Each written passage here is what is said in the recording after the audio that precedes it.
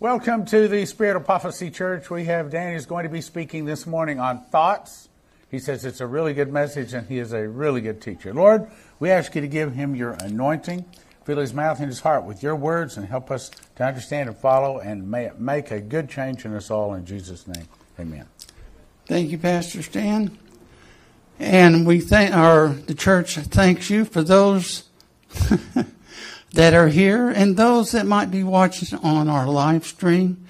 We thank you for making the choice of being a part of our service today. Well, as the pastor said, the topic is thoughts. Now, I got onto this because I've never heard a sermon where this was the primary topic. I've heard it talked about in passing, but never the main focal point. And I just got them laid on my heart to, this is the next thing I need to do. Thoughts are important, and we are bombarded day in, day out with all sorts of ungodly, contrary to Christ's teachings. And we have to be careful we don't let those things impact and influence how we think. Why thoughts are important. The purpose of the presentation is to show that things we see, hear, and read can have a major impact on the thoughts we have throughout the day and night. Those thoughts can, in turn, cause us to take actions which can either be good or bad for ourselves and can also impact the lives of those around us. As Christians, this is especially important because many times the actions we take and the words we speak can be determining factors on whether or not others who are observing what we do and say are led to accepting Jesus Christ as their Lord and Savior. So it is important to surround ourselves with positive and uplifting influences on a daily basis. When I was going through, and this presentation is going to be a little bit different than what I've done in the past, because in the past, I've done like 2 slides and boom, I'm right into the Bible verses. But this is in 3 parts, and because it's in 3 parts and there's 75 slides in this thing, this is going to be done over 2 Sundays. And, the part 2 will be at a later date. But the first part, we're going to look at non-biblical sources. I'll tell you a quick story about that. When I was doing this, I did my 2 slides, and there's one more about definitions. And so I started putting Bible verses in. Within 3 to 5 minutes, I got this really strong feeling, nope, not yet. Okay. So I started doing a little more digging, found some more non-biblical. Okay. Time to put the Bible verses in. Sure enough, 3 to 5 minutes. No, not yet. Okay. Finally find some more 3 slides from a speech that I thought was really good on this topic. No, not yet. I will tell you when it's time to put them in, but not yet. That's the gist of what I got on my feeling. Yes, sir, whatever you say. So I get a few more in there. Here it comes again. That old feeling comes again.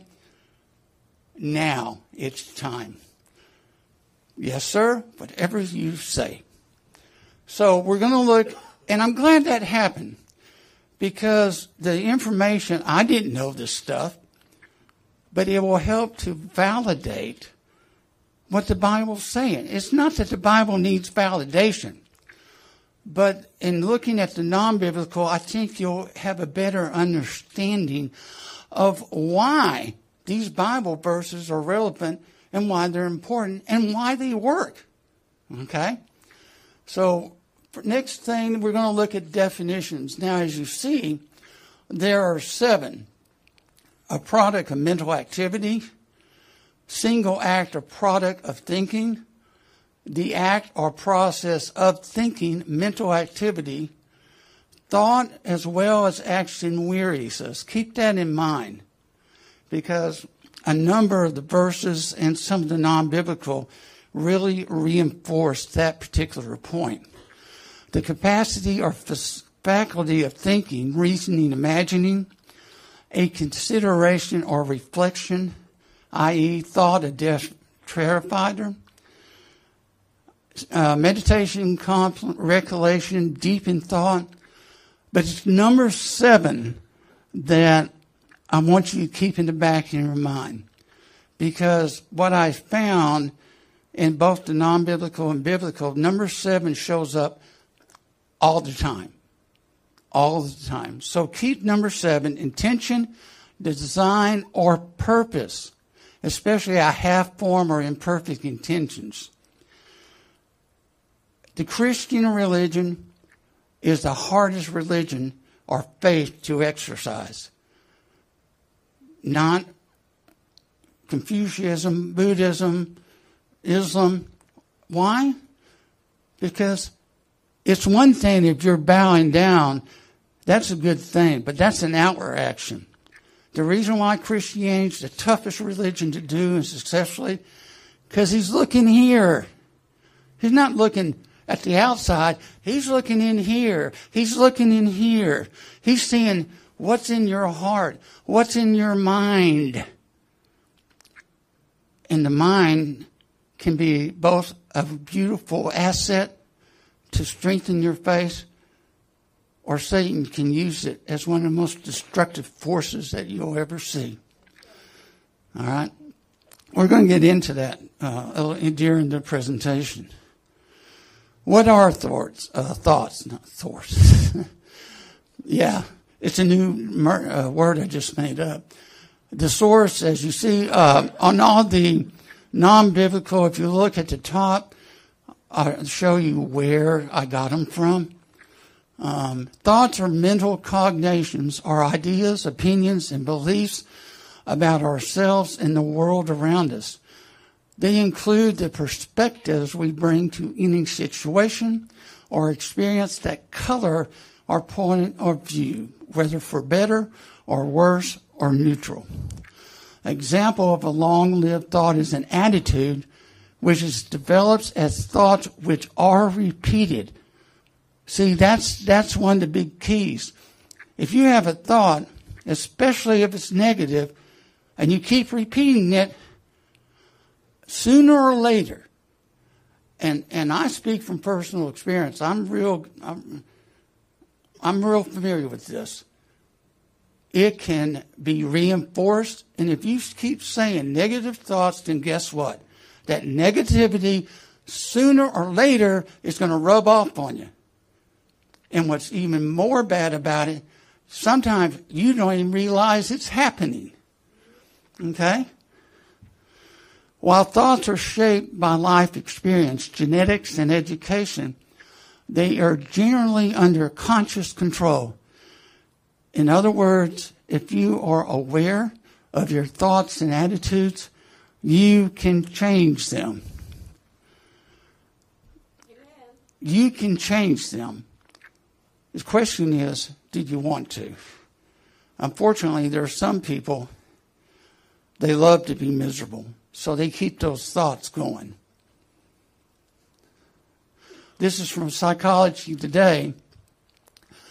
Edward Chase Tolman, a great experimentalist and theoretician in psychology, was the first to demonstrate that thoughts, i.e. memories about the layout of a maze, influence action. Let me read that again, or a part of it. Was the first to demonstrate that thoughts, what's going on up here, influence action. He demonstrated that the maze-solving behavior of the rat, because this is where he did his experiments, could not be due to just external cues that required information residing only in the rat's mind, information he referred to as cognitive map. There are some people, especially their athletes, they'll tell you, well, I didn't have to think about it. Well, no, you did. But the thought process was so quick because you kept training and making your body to memorize those moves. It's as if you didn't think about it. But something triggered the thought in those people, in my mind, or in their mind, okay, here's the reaction you need to do. And boom, you do it. You don't have to, all right, do I need to put my hand down here? They don't have to think about it. They know because of repetitive action. But something triggered the actual action. And that's a big point I'm trying to make with you. What you think up here, most of the time is where it starts. Even if you do a motion, I drive a forklift.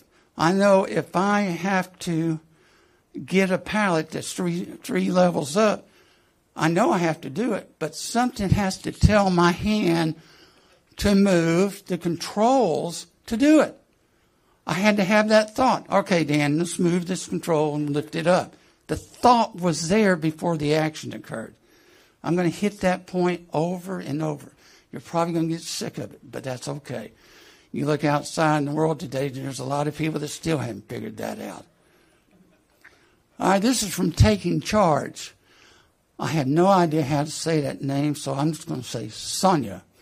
And other positivity researchers have found that 50% of happiness is determined by your set point or genetics, and 10% is determined by your circumstances like finance, health, living situation. The other 40% is based upon your own intentional efforts to become happy, meaning you have a big say in how you feel. 40%, your own intentional efforts. You're thinking it, and then you're doing it. The role of forgiveness. Now, the Bible talks a lot about forgiveness. And we've had some video clips where people have talked about it. About a month ago, one of our teachers did a clip. In Matthew, I believe it's Matthew 6,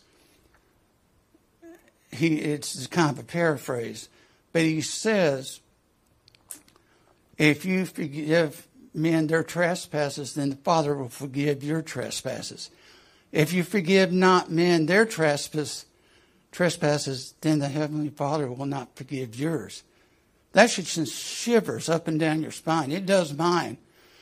The role of forgiveness, not only in the context of the Christian faith, but just as you're going to see from practical everyday living, we got to be willing to forgive. No, not willing. As Christians, we have to. Period. We don't have a say-so in the matter. There was a person that used to date my mom many, many years ago before she died. And he at times abused her, physically struck her. I never could catch him. But one day he did something and we got in a fight. And I literally took him and dragged him from the living room on the floor. And I was sitting on top. I was kind of pushing with my feet. And I drove him out. And I took my fist and I said, so help me God. If you ever do this again, I'm doing this. And I took my fist and I slammed it on concrete. I missed his head by probably this much. And I said, don't ever do that again. I had to learn to forgive that person. It didn't matter where I wanted to or not. Just that verse in Matthew alone said, Danny, you got to forgive. Because if you don't, then you're going to be in trouble with God. The practice of forgiveness, where we go? All right. Forgiveness means that fully accepting that a negative event has occurred and relinquishing our negative feelings surrounding the circumstance. Research shows that forgiveness helps us experience better mental, emotional, and physical health And it can be learned as demonstrated by the Stanford Forgiveness Project, which trained 260 adults in forgiveness in an 8-week course. And here are the results. 70% reported a decrease in their feelings of hurt. That's good. 13% experienced reduced anger. 27% experienced fewer physical complaints. Wow. They cleaned their mind up, and look what happened. They got better health. Like for example, pain, dizziness, etc. The practice of forgiveness has also been linked to better immune function and a longer lifespan. Other studies have shown that forgiveness has more than just a metaphorical effect on the heart. It can actually lower our blood pressure and improve cardiovascular health as well. You store up hatred, you store up anger. Well, guess what? You're short-circuiting your life. You're short-circuiting your happiness. Nothing good comes of unforgiveness. And yeah, I'll say it. And if you keep unforgiveness in your heart, you better be ready to be roasting and get hot, because that's where you're going. It's just the truth. You know, we'll see. There's some, when we get to the portion of the Bible verses, we'll see some verses that talk about forgiveness and how important that is to our Christian faith. This is from verywellmind.com. Negative thoughts can contribute to problems such as social anxiety, depression, stress, and low self-esteem. The key to changing your negative thoughts is to understand how you think now and the problems that result. The key to changing is to understand how you think now and the problems that result. Then use strategies to change these thoughts or make them have less of an effort. Our thoughts, emotions, behaviors are well linked, and our thoughts impact how we feel and act. Our thoughts impact how we feel and act. So although we have all unhelpful thoughts from time to time, it is important to know what to do with them when they appear, so as we don't let them change the course of our day, says Rachel Goodman, a psychology and clinical assistant professor at the NYU School of Medicine. This is from lifehack.org. Your mind is the most powerful tool you have for the creation of good in your life. But note what it says here. If not used correctly, can also be the most destructive force in your life. Your mind, more specifically, your thoughts affects your perception and therefore your interpretation of reality. When you change your thoughts, you will change your feelings as well, and you will eliminate the triggers that set those feelings. Both of these outcomes provide you with a greater level of peace in your mind. A greater level of peace in your mind. That's what, many times that's what we're trying to search for, aren't we? We're trying to find peace up here. We let the day's troubles get to us and our minds in turmoil. There's a solution to that, and we're going to get to that. This is, I thought, one of the really neat speeches. There's 3 slides. This is from a speech that Dean L. Larson gave at Brigham Young University. I'd like to share with you this morning some thoughts about thoughts. While serving as a mission president, I was interested in the frequency with which missionaries in our personal interviews would ask me this question: President, how do I control my thoughts? These are guys out in the field, right? And that's the question he gets. How do I control my thoughts? Not the thoughts of others. They're asking about our thoughts, my thoughts. In the intensive environment where a keen level of spirituality was so essential to the success of the missionaries, it didn't take long for these young men and young women to realize that a high level of spiritual power was necessary for them in order to succeed, and that thoughts were very instrumental in the acquisition of that power and influence. This is the dean of school, and he's talking to people that are out in the world, like we had the missionary trip just recently, and that's the feedback he's getting. They need a good mindset in order to do their job as missionaries. I've been intrigued for many years about thoughts and the compelling power of thoughts. In the children's classic, The Secret Garden, Miss Burnett gives us these observations in children's language. One of the things people begin to find out in the last century was that thoughts, just mere thoughts, were as powerful as electric batteries. As good for one as sunlight is, or as bad for one as poison is. To let a sad thought or a bad thought get into your mind is dangerous as letting a scarlet fever germ get into your body. Note what she says next. If you let it stay there after it's got in, you may never get over it so long as you live. Wow. And you're telling me thoughts aren't important, and yet you read something like that? Thoughts are important. Thoughts have a great deal to do with how we live, whether we're enthusiastic or depressed, whether we enjoy success or experience a degree of failure, whether we enjoy spirituality or suffer from a lack of it, and in many respects, I believe, whether we are obedient or disobedient to the laws of God.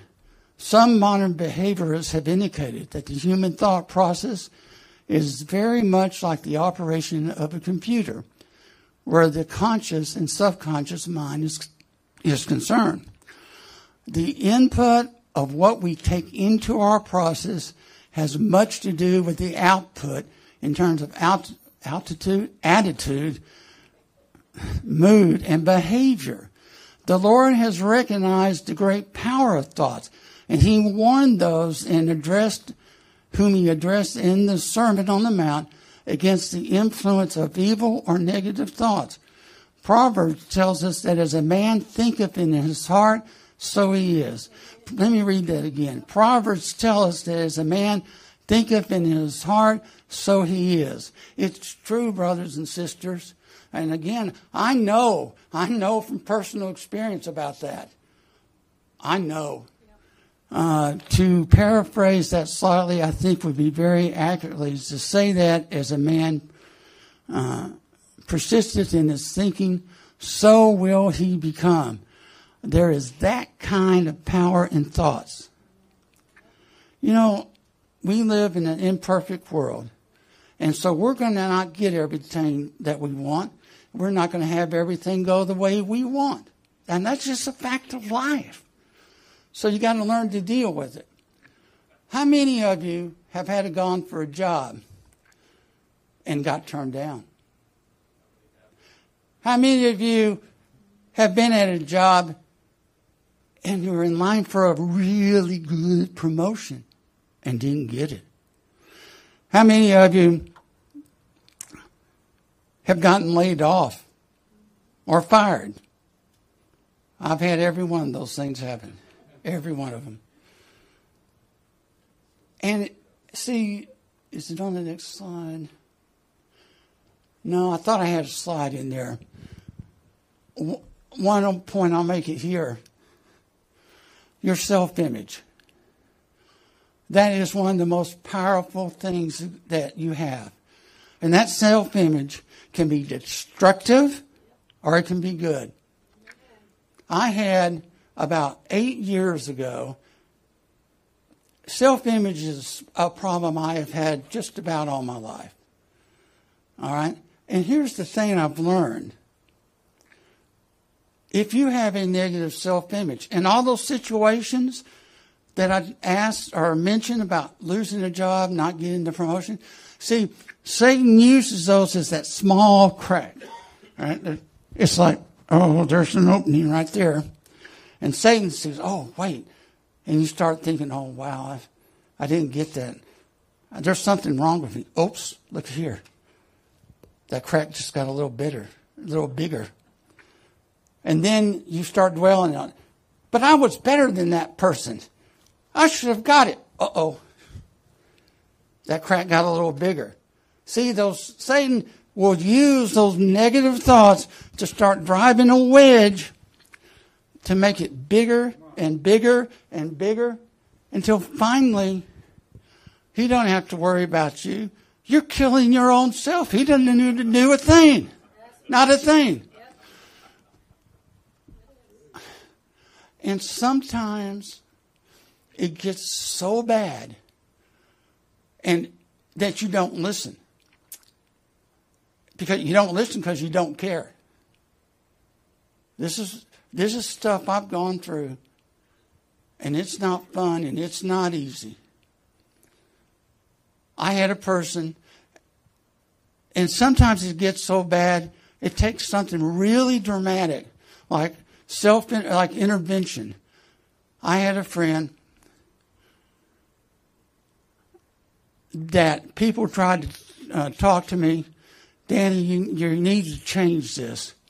You need to do this.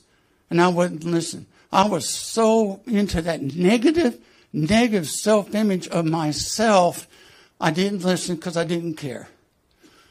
And this one person took me in a room, and I will forever, as long as I have a breath in this body, bless the day this happened. Because it finally, McFly, it finally, he said, I don't think you have, and I don't think you ever will. Ow, that hurt. That hurt. But you know what? That's what I needed to do. That's what needed to happen. Because I had let a negative self-image become so ingrained to my very fiber. That's what it took for someone to crack through the barrier. And sometimes you have to do that. Do the things that lead to a positive self-image. That's one of the strongest messages I want you to get from this presentation. Now, the third part of this, we're going to talk about, okay, what can we do to help promote a good self-image, to have good thoughts? There are things we can do, and I'm going to get to them in the last part. There are some factors that can influence the thoughts you have on a daily basis. Personality. Your personality plays a big role in shaping your thoughts. Thoughts like openness to new experience and extraversion versus inversion can affect how you think about yourself and others' life experience. Things that can happen to you throughout your life will shape the way you think.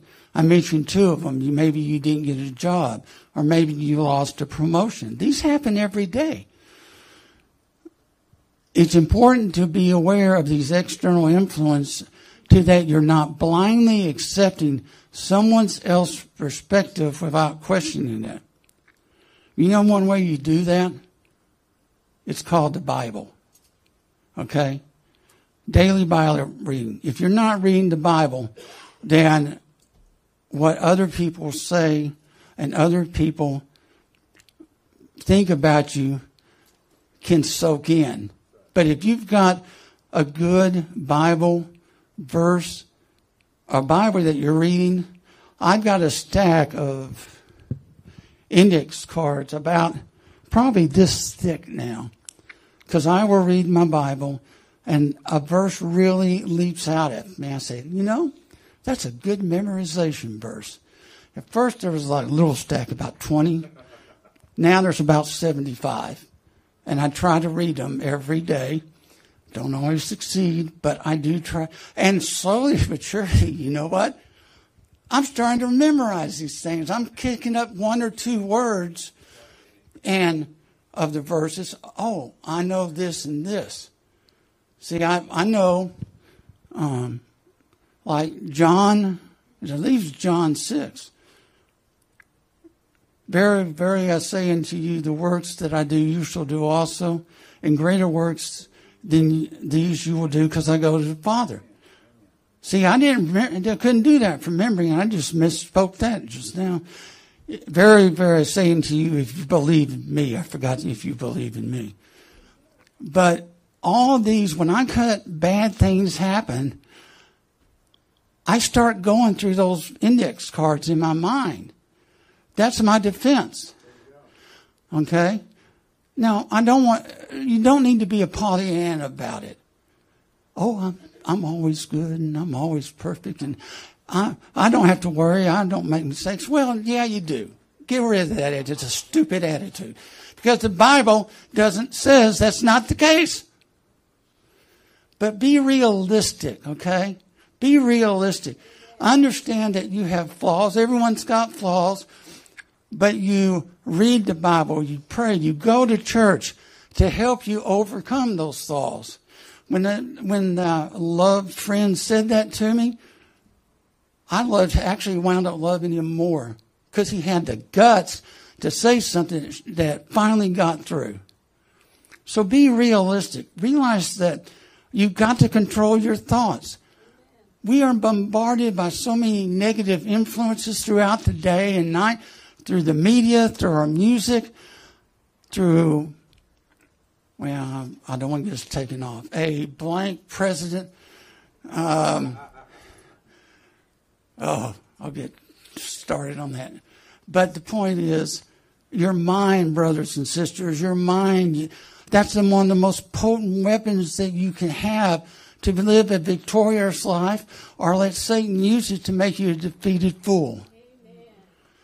Feeling your thoughts doesn't mean that thoughts are felt in the same way you feel a pinprick on the arm or the touch of a feather.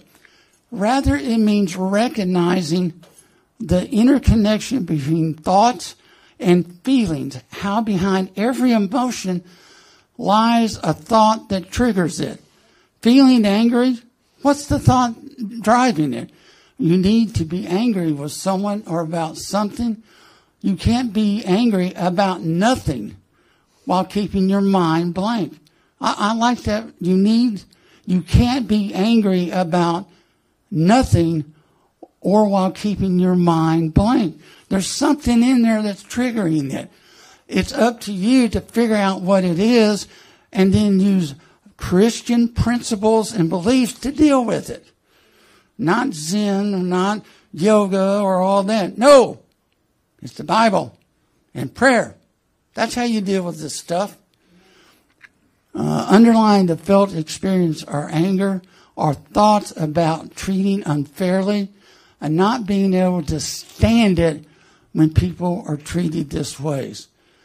Emotions do not occur in a mental vacuum. Emotions do not occur in a mental vacuum. Dig a little deeper, and you'll find a thought tethered to your emotional responses. There is that interconnection between thoughts and actions, as hopefully you're starting to see that point in the presentation. Thought of the day from some of the world's greatest thinkers.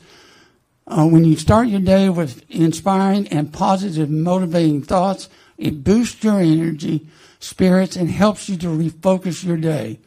These thought for the day quotes will help start your day with positive vibes. I recommend you read these thoughts of the day in the morning every day. And here's something important. Have some positive self-talk. You know, the self-talk I've put myself through, I would make a sailor blush.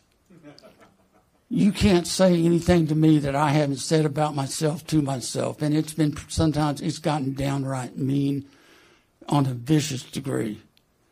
Your self-thoughts, again, can either be your greatest asset or the greatest tool Satan has to defeat you.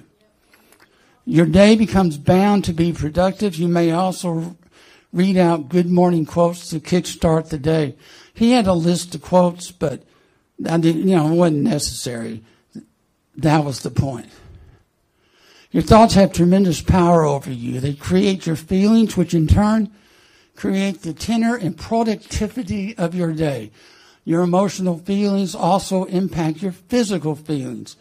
They can make you feel full of energy and creativity, or they can drag you down, make you lethargic or exhausted. They can even make you sick. Dozens of studies have proven how obsessive, negative ruminating creates a self-defeating cycle that retards the body's healing process. Negative thinking about positive negative outcomes can become a self-fulfilling prophecy. You keep thinking it, you're liable to cause energies to be directed so you get just what you thought. I've had that happen. I thought this was interesting. It takes 3 positive thoughts for each negative to counteract the impact of pessimistic thinking. How we choose to live our lives has tremendous power over the way we feel every day. Other people, researchers have found that 50% of happiness is determined by your set point, 10% by your circumstances, other 40% on your own intentional efforts to become happy. Certain types of mental training, such as mindfulness or positive thinking, can affect our perceptions of the world and make us feel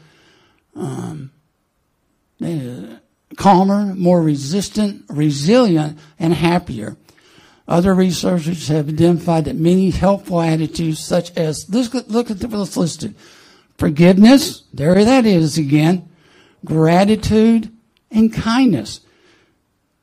We need to staple that in front of the church, because you know what? I don't see a lot of gratitude and kindness out there in the world. I think it's a lost art, at least for non-Christians, that can be cultivated with practice. If you're aware of your thoughts and emotions, you can choose to change them. You notice how in the Bible Jesus went off and prayed a lot? I think he was doing a self-examination to make sure he was absolutely doing the will of the Father. I really believe that. So, hopefully, we got through part 1. Hopefully, you'll at least agree with me that thoughts are important to our well-being. So let's take a look. This is just starting from Genesis. And in the brief time that's left, I'm just going to run through some of these. For my thoughts are not your thoughts, neither are your ways my ways, saith the Lord. Main thing is, as I go through these, look how many times the word thoughts come. 1 Chronicles, and thou, Solomon, my son, know thou the God of thy father, and serve him with a perfect heart and with a willing mind. Note this, for the Lord searches all hearts and understandeth all the imaginations of the thoughts. If thou seek him, he will be found of thee. But if you forsake him, he will cast thee off forever. You're not hiding anything from God. You're not. You may hide it from me and the other church people and the people, but God sees those thoughts. He sees the heart. He sees the thoughts. That's why you've got to make sure you stay away from the world and the negative influence of the world, because the world's going to give you negative thoughts that are contrary to the Christian principles. You've got to guard against the negativity entering your thoughts. 1 Chronicles 29:18. O Lord God of Abraham, Isaac, and of Israel, our fathers, keep this forever in the imagination of the thoughts of the heart of thy people, and prepare thy heart unto thee. What goes on up here matters.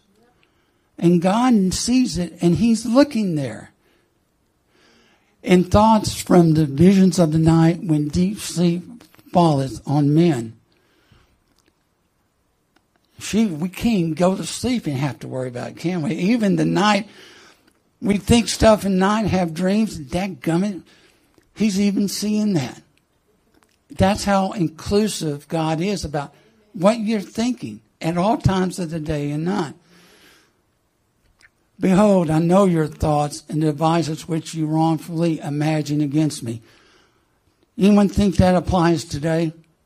That really applies today. These people that are behind the scenes, they think they're getting away with something. They're not. He knows their thoughts. And he knows that they're against him. They're not fooling him. They may fool us, but they ain't fooling him. Psalm 10:4. The wicked, through the pride of his countenance, will not seek after God. God is not in all his thoughts. Yeah, that's why they're doing what they're doing, because their thoughts aren't toward the Bible. They're not toward reading and understanding, and they're thinking about their own thoughts. It's like, here are my thoughts, but God's thoughts are way over here, and never the twain shall meet. Psalm 33:11. The counsel of the Lord standeth forever, the thoughts of his heart to all generations. You think God thinks about us and is interested? Many, O Lord my God, are thy wonderful works which thou hast done, and thy thoughts which are toward us. They cannot be reckoned up in order unto thee. If I would declare and speak of them, they are more than can be numbered. This verse is telling us God thinks about us. He's interested in us. He wants to be rewarding us. He wants to have good thoughts toward us. But he can't do that if we're out there sinning every day. If you do that, then this verse means nothing, because you're not going to be the right thoughts. I'm going to skip. I'll come back to those. I'm going to end it with this. I'll drop next part 2. I'll get back to those others. This is one of my card verses. This is one of the verses I have on my index cards I try to read every day. And this is what I want. Search me, O God, and know my heart. Try me and know my thoughts. And see if there be any wicked way in me, and lead me in the way everlasting. That verse is a guidepost for me. I want God, when I'm in prayer, I want him to search me. I want him to look and say, Danny, you did this good. Or if it's appropriate, Danny, you didn't do this right. I need to bring it to your attention. Because I want, and as Christians, we want to serve God. We want to be obedient. And part of that process is when we stumble and fall, he corrects us. And we don't say, what? I didn't do this or. So, brothers and sisters, we'll end with that. Remember this verse in your daily life. We'll be taking about a 10, 15-minute break, and we'll see you on the other side. Welcome to the Spirit of Prophecy Church. So glad to have you joining us online, and also that they're here at our church this morning. We have the next month starts next week, so we want to give all the announcements out today. Christmas is going to be Monday this year. It's Monday's December 25th, but this is going to be your December 2023 schedule. There's the next week is the Women's Christmas Party. So if you haven't signed up for that, we want you to sign up and make sure that you come. Ladies, just bring a wrapped vase. It can be a vase you don't want anymore, or maybe you want to buy one. That's okay. But you're going to be giving it away. You're going to wrap it really pretty so that somebody will pick it.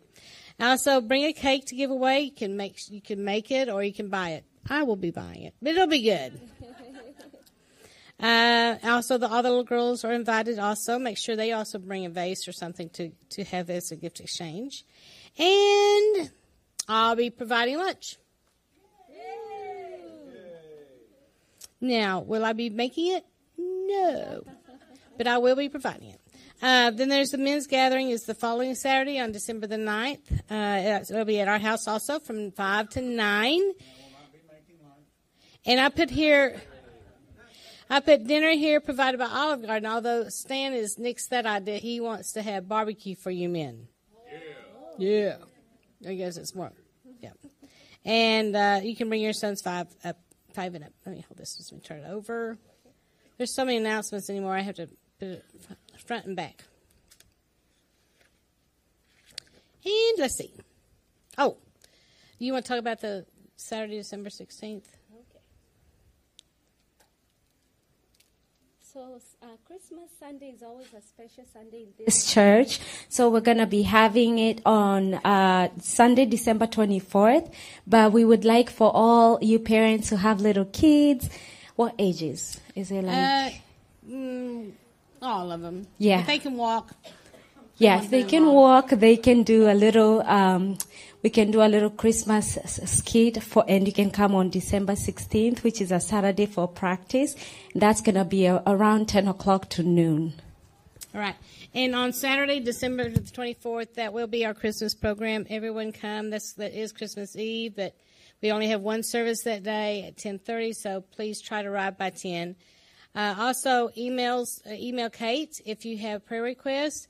The intercessory prayer is, we didn't have it in November, we're not having it in December, we'll start back up in January, right? That's it. Okay, now, let me hand these to Jonathan. He can hand these out. All my helpers are gone today. Okay. And you can go ahead and hand out the women's and the men's here. This is the men's.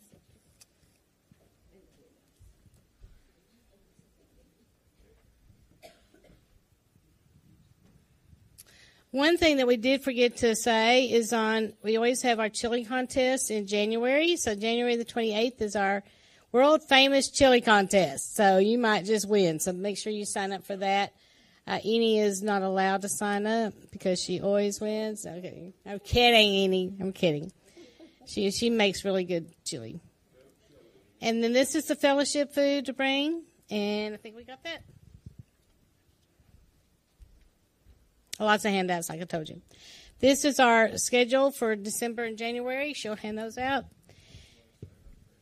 Now, what I'd like to say is to come and celebrate with us for Eni's 60th birthday party. That is going to be on Sunday, December the 17th, right here at the church from 5 to 9 p.m. That's Sunday, December 17th, here at the church. And I believe that there is going to be food, so make sure that you come for that. Dinner will be provided. Eni's turning 60. Can you believe it or not? I know it. So that'll be on December the 17th. All right, now, Lou, I do believe it's time for offering. Hand me the microphone. Hand me the mic.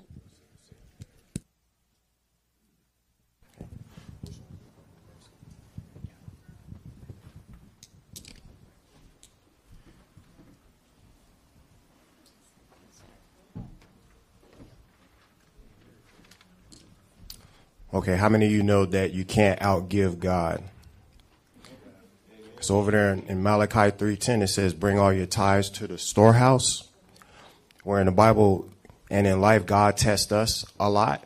Well, in this case, God gives us an opportunity to test him. In Malachi 3:10, it says, prove me now herewith, and he will open up the windows of heaven and pour out a blessing upon you that will be more than enough.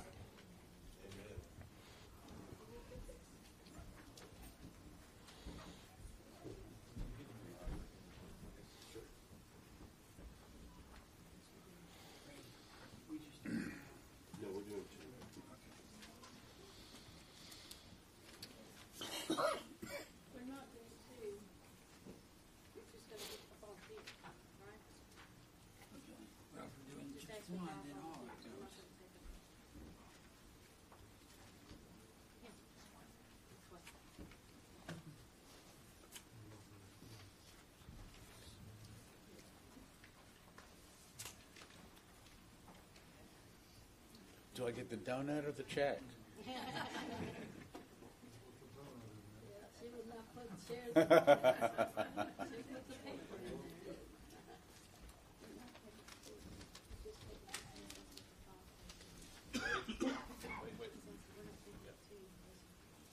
Got something else to put in it? Yeah.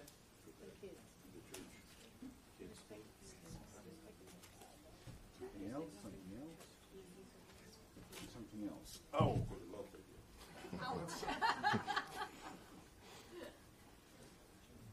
Chunk of gold. Lord, we look around and we see not only are we the best and the blessed, the most blessed nation, but we also look around, even here in America, our neighbors, and we see that you have blessed us so much. Pressed down, shaken together, and running over. And it is our privilege and our honor to give to you. And Lord, we know that while you give it back, we aren't expecting anything.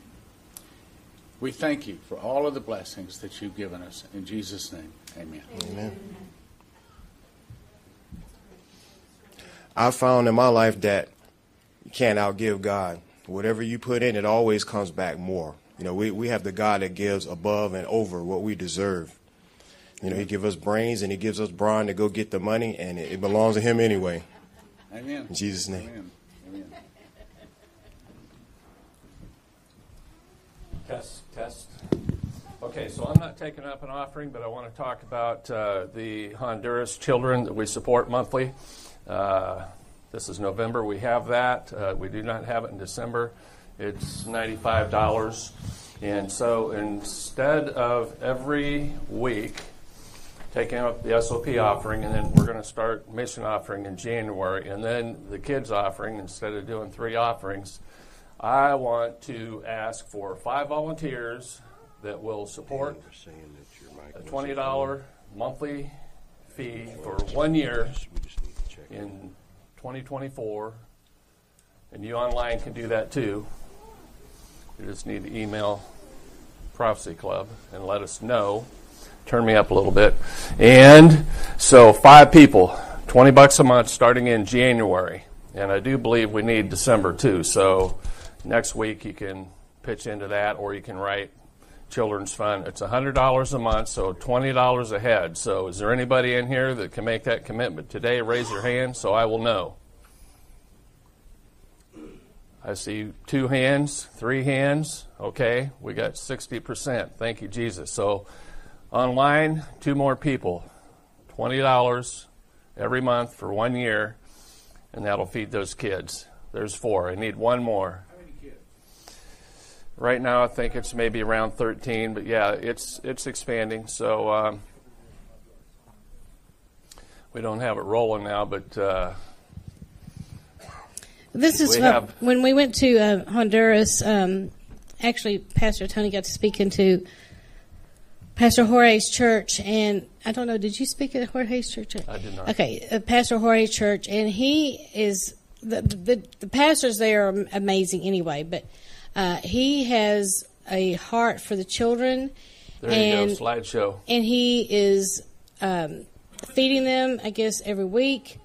And so he just needs the help to feed these children, to get them in to know the Word of God.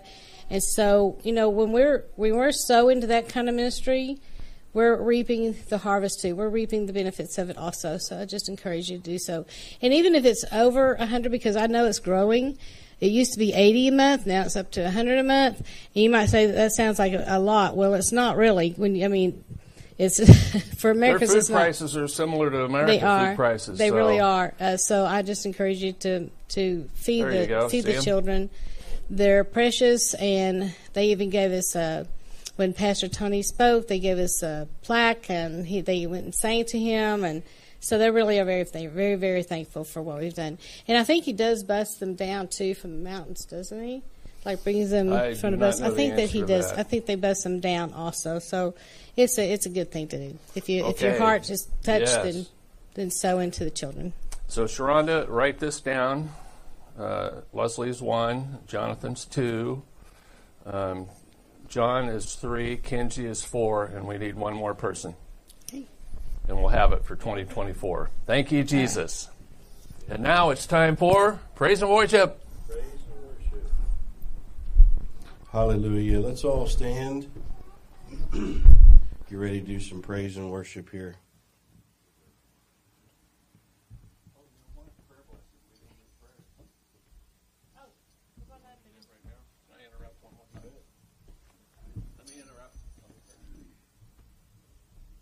Oh my goodness, we forgot something. Prayer requests. Yeah. Yes, I have Breda. Tony's wife, Breda, is still recovering and hard time breathing. Her throat swells and oxygen and whatnot. So, Father, in Jesus' name, I just ask you to touch Breda with the Holy Spirit. Satan, I rebuke you. I command you to get your filthy hands off of her. We declare that she will live and not die and declare the works of the Lord. We decree healing in her body right now in Jesus' name. Marty Cochran has a headache and coughing, and so she's not here today. So I already prayed for her today, but one more time, we ask the Holy Ghost to touch her, heal her. Ask her for you, Lord, to strengthen her immune system and let her kick the devil and put him under her feet, according to Luke 10:19. We have authority to trample upon him. And Marty's sister is getting surgery today for something in her jaw, and they're doing bone graft. And so, Lord, I ask you to touch her and bring her under your wing, as it says in Psalm 23. I believe it is, you cover us with your feathers under your wings. Yeah. So, Lord, touch Marty's sister. I don't know her name, but touch her, heal her in Jesus' name. And Elaine. Bill's wife, yes, Bill's ex-wife is, I think she had surgery. Yeah, she had a tracheotomy. So, Lord, touch her throat. We decree healing for her. And anyone else that's not here, that's sick or online, I rebuke the enemy, and I command and demand healing to touch you according to the word of the Lord in Isaiah 53:5. I say to you, be healed in Jesus' name, and I also say, peace be still. Hallelujah. And I loose off fear and confusion in Jesus' name. In Jesus' Amen. name. Amen. Amen. Now Hallelujah. it's time for praise and worship. Praise and worship. Hallelujah. Amen. Here we go. Let's pray. We'll get Yeah, this I worship didn't. going. Father, we thank you so much for all that you say and do. You are great and greatly to be praised. Yes, Lord. So, Father, as we break through today, as we come together as one, Yes. may this not just be a sweet fragrance upon you at your throne, but may this really elevate you as who you are Yes, God. in our hearts and the purity within us Yes, God. through our thoughts, deeds, and actions. And may these actions and these words that we speak today Yes, Lord. be true and honoring and glorify you and you alone. We thank you, Father, in Jesus' name. Amen. Hallelujah. Let's put our hands together.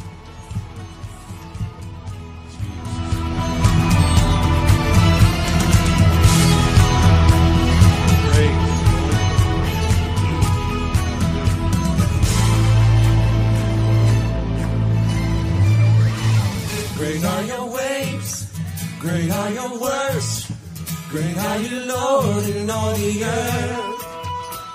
Great is your power, great is your strength, great are you, Lord, and greatly to be praised. Great are your ways, great are your works, great are you, Lord, in all the earth. Great is your power, great is your strength, great are you, Lord, and greatly to be praised. Your greatness, your famous name is exalted in all the earth. Glory, glory, hallelujah. Glory to the God of Israel. Glory, glory, hallelujah. All the earth will sing that you're a great God. Hallelujah to you, Lord. We praise your holy name. Hallelujah. Let's all clap together. Great are your ways, great are your works, great are you, Lord, in all the earth. Great is your power, great is your strength. Great are you, Lord, and greatly to be praised. Your greatness, your famous name, exalted in all the earth. Glory, glory, hallelujah. Glory to the God of Israel. Glory, glory, hallelujah. All the earth will sing that you're a great God. All right, where's my praise shields this morning? Everybody walk to the back and get a praise shield. Let's praise and worship the Lord this morning. Hallelujah. Where's those praise shields at? Come on, everybody. Let's do it together. Hallelujah. The whole world knows we won't stop till the whole world knows. We won't stop till the whole world knows that you're a great God, great God. Whoa, whoa, we won't stop till the whole world knows. We won't stop till the whole world knows. We won't stop till the whole world knows that you're a great God, great God. Whoa, whoa, we won't stop till the whole world knows. We won't stop till the whole world knows. We won't stop till the whole world knows that you're a great God, great God. Whoa, whoa, we won't stop till the whole world knows. Come on. We won't stop till the whole world knows. We won't stop till the whole world knows that you're a great God, great God. Whoa, whoa.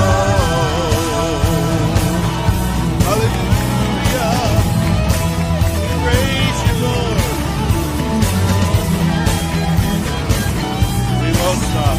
You're a great God, great God. Whoa, whoa. Hallelujah.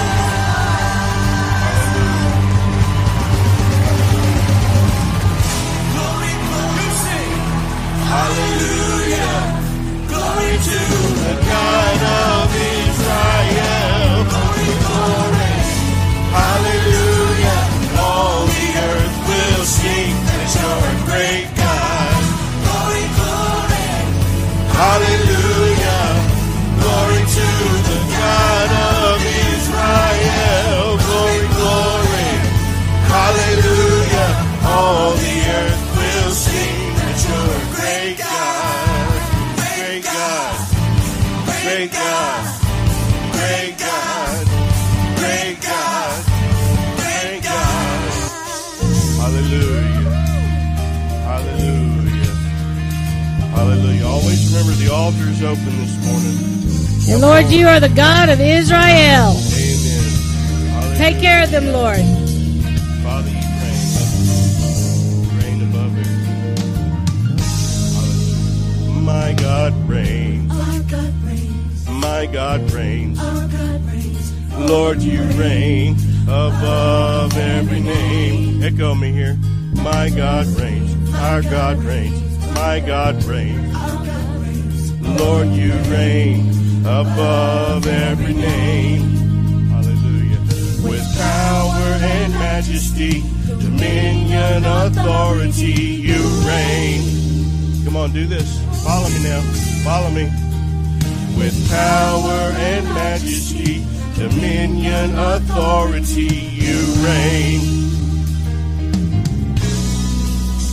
Oh, my God reigns. Our God reigns. Oh, my God reigns. Our God reigns. Oh, Lord, you reign above every name. Hallelujah. My God reigns. Our God reigns. Oh, my God reigns. Our God reigns. Oh, Lord, you reign above every name.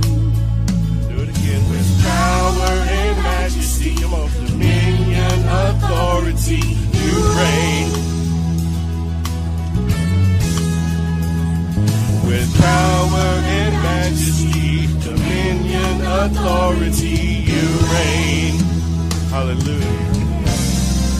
Oh, my God reigns. Our God reigns. Oh, my God reigns. Our God reigns. Oh, Lord, you reign above my God reigns. Oh my God reigns. Oh Lord, you reign above every name.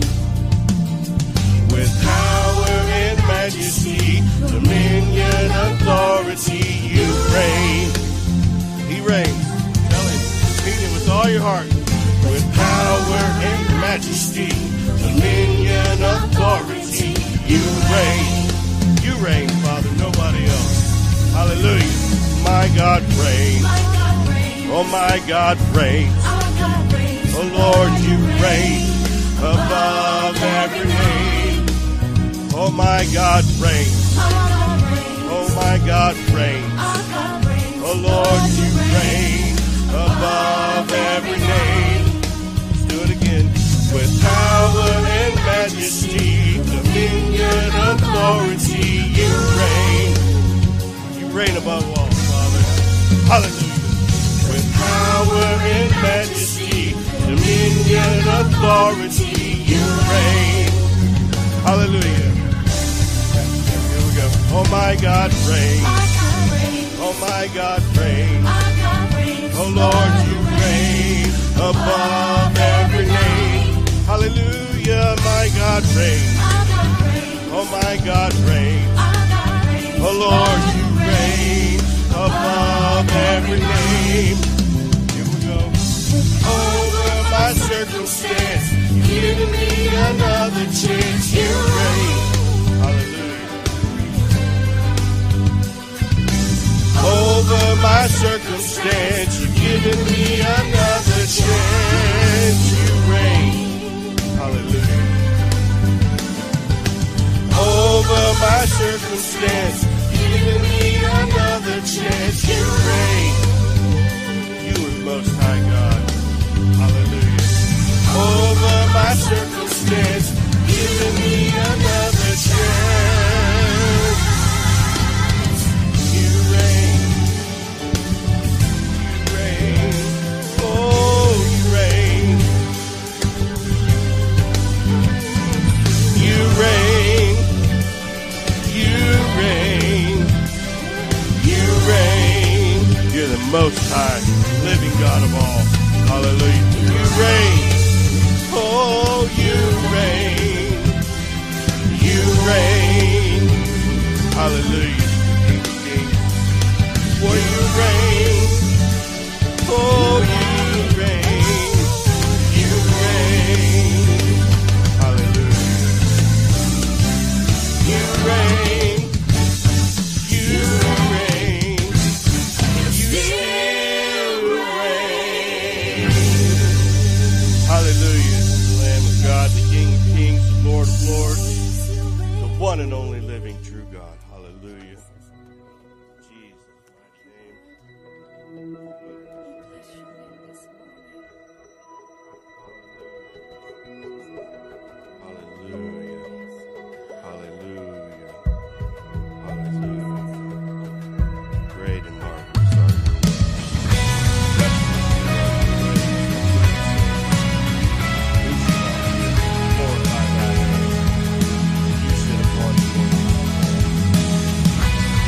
Hallelujah.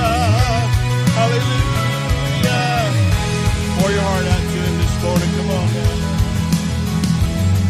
He's coming on the clouds. Kings and kingdoms will bow down. Let's all bow this morning. Come on. And every chain will break, and broken hearts declare his praise. For who can stop the Lord Almighty? Our God is the Lion of Judah. He's roaring with power and fighting our battles. Every knee will bow before him. Our God is the Lamb that was slain for the sin of the world. His blood breaks those chains, and every knee will bow before the Lion and the Lamb. Oh, every knee will bow before the Lion and the Lamb. Hallelujah, Lord.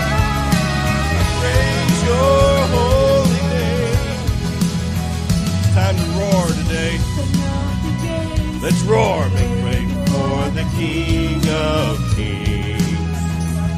Time to roar, come on. The God who comes to save is here to set the captives free. For who can stop the Lord Almighty?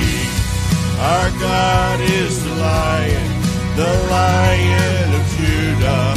He's roaring with power and fighting our battles. Every knee will bow before him. Our God is the Lamb that was slain for the sin of the world. His blood breaks the chains, and every knee will bow before the Lion and the Lamb.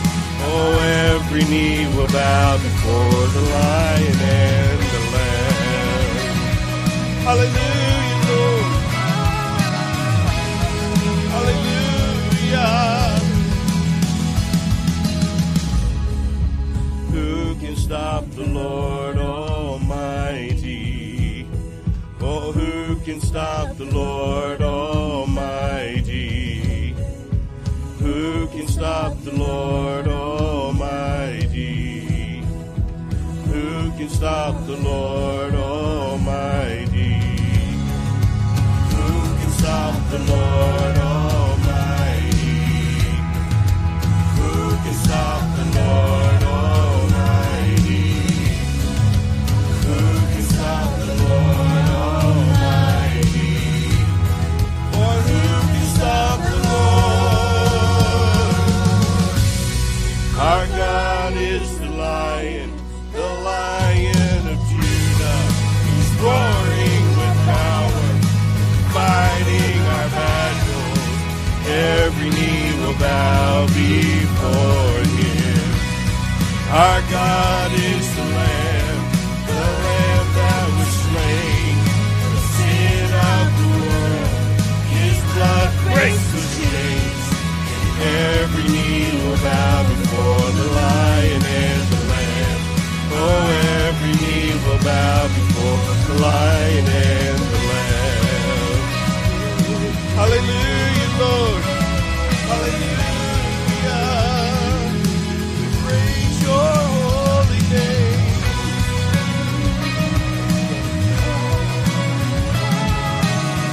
Great I am. Hallelujah.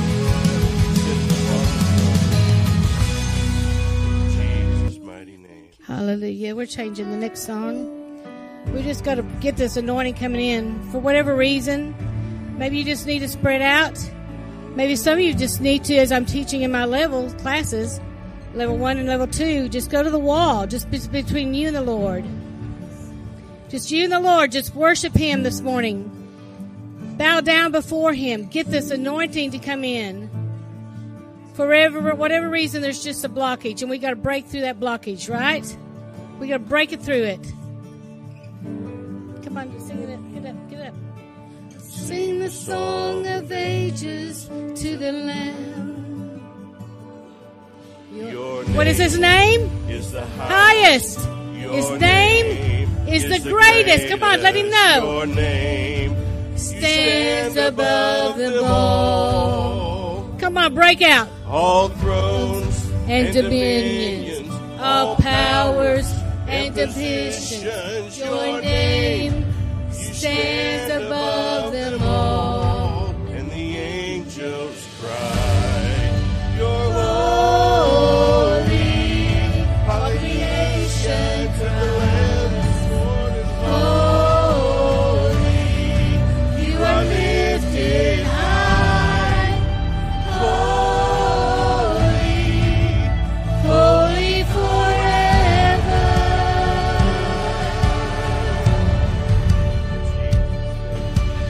If you've been forgiven,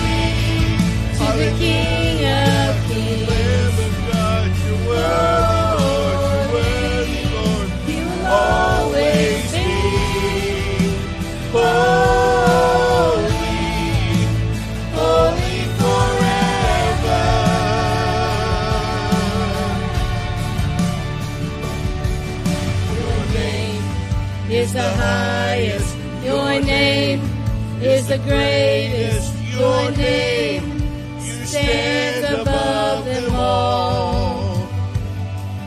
All thrones and dominions, all powers and positions. Your name stands above them all. Your name, what is it? The highest. Your name is the greatest. Your name stands above them all. All thrones and dominions, all powers and positions. Your name stands above them all. We cry, holy, holy, holy. All creation cries, holy, you are lifted high. Holy, holy forever. Hallelujah. Hear your people sing. Holy to the King of Kings. Holy, you will always be. Holy, holy forever. Hallelujah.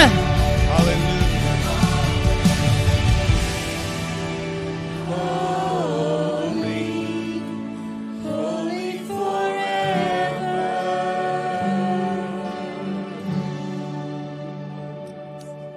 Hallelujah. Praise you, Lord Jesus. Hallelujah.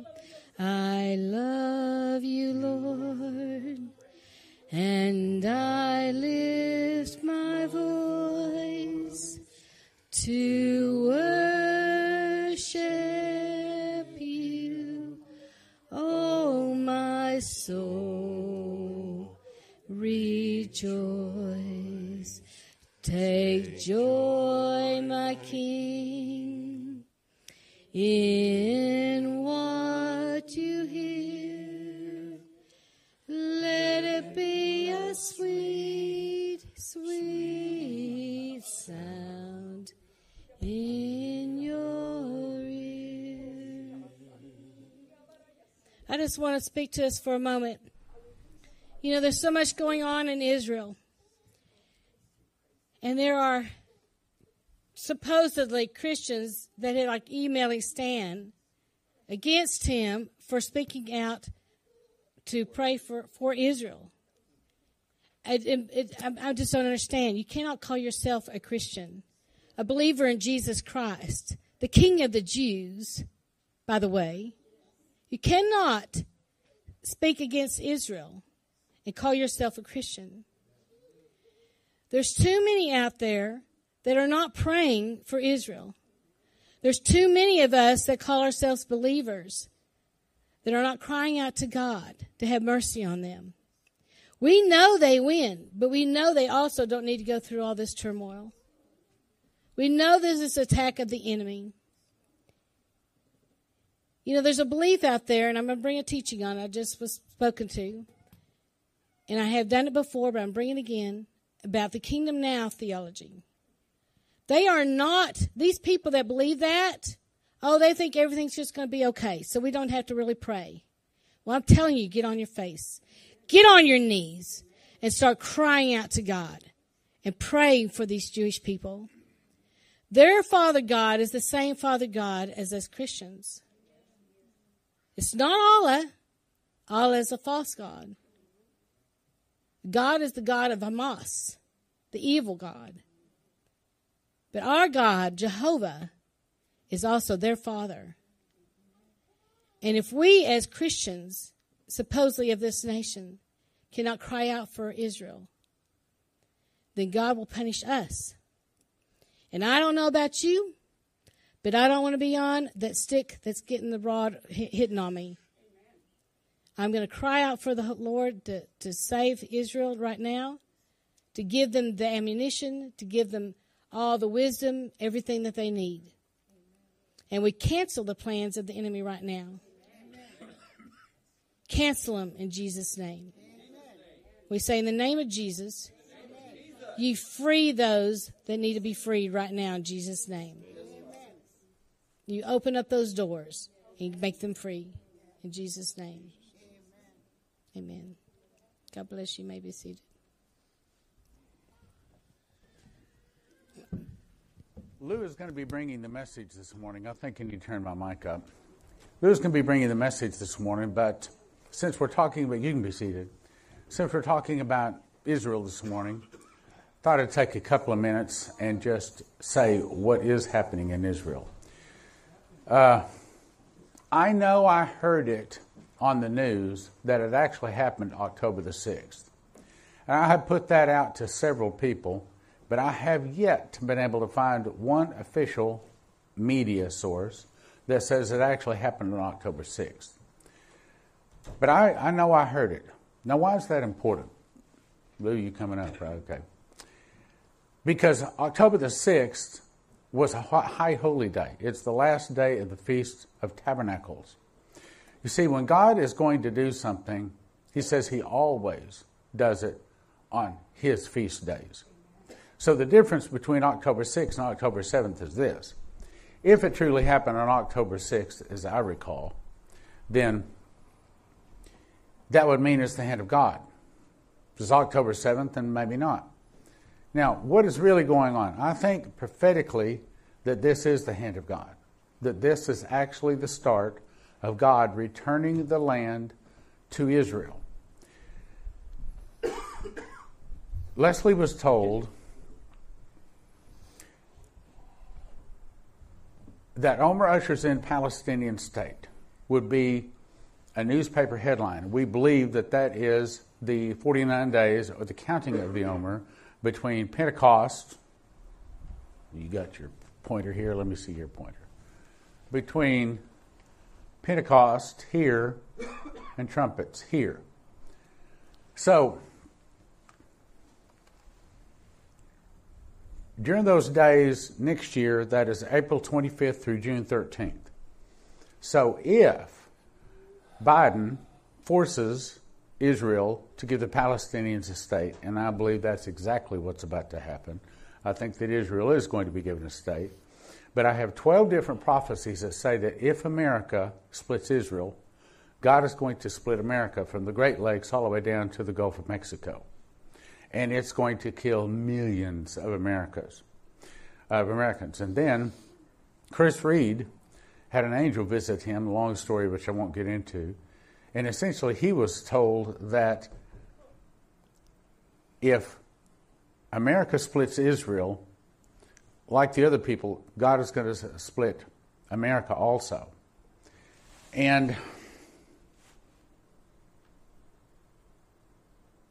I think that this is the start of Israel returning their land. Leslie was told in a prophecy back in 2002, April 15th, 2002, that I'm having a hard time gathering my thoughts. Maybe I'm not supposed to talk about this. If it doesn't come any better than this, then I'll just turn it over to Lou.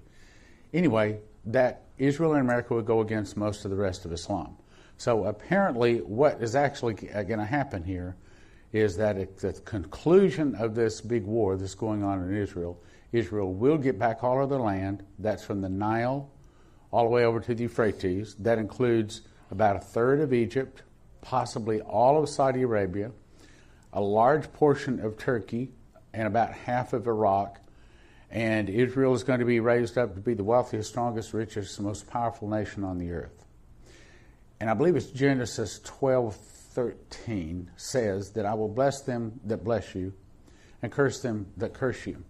He told Abraham, Moses, and Joshua, 3 people, that every place the sole of their feet stepped, God was going to give them that land.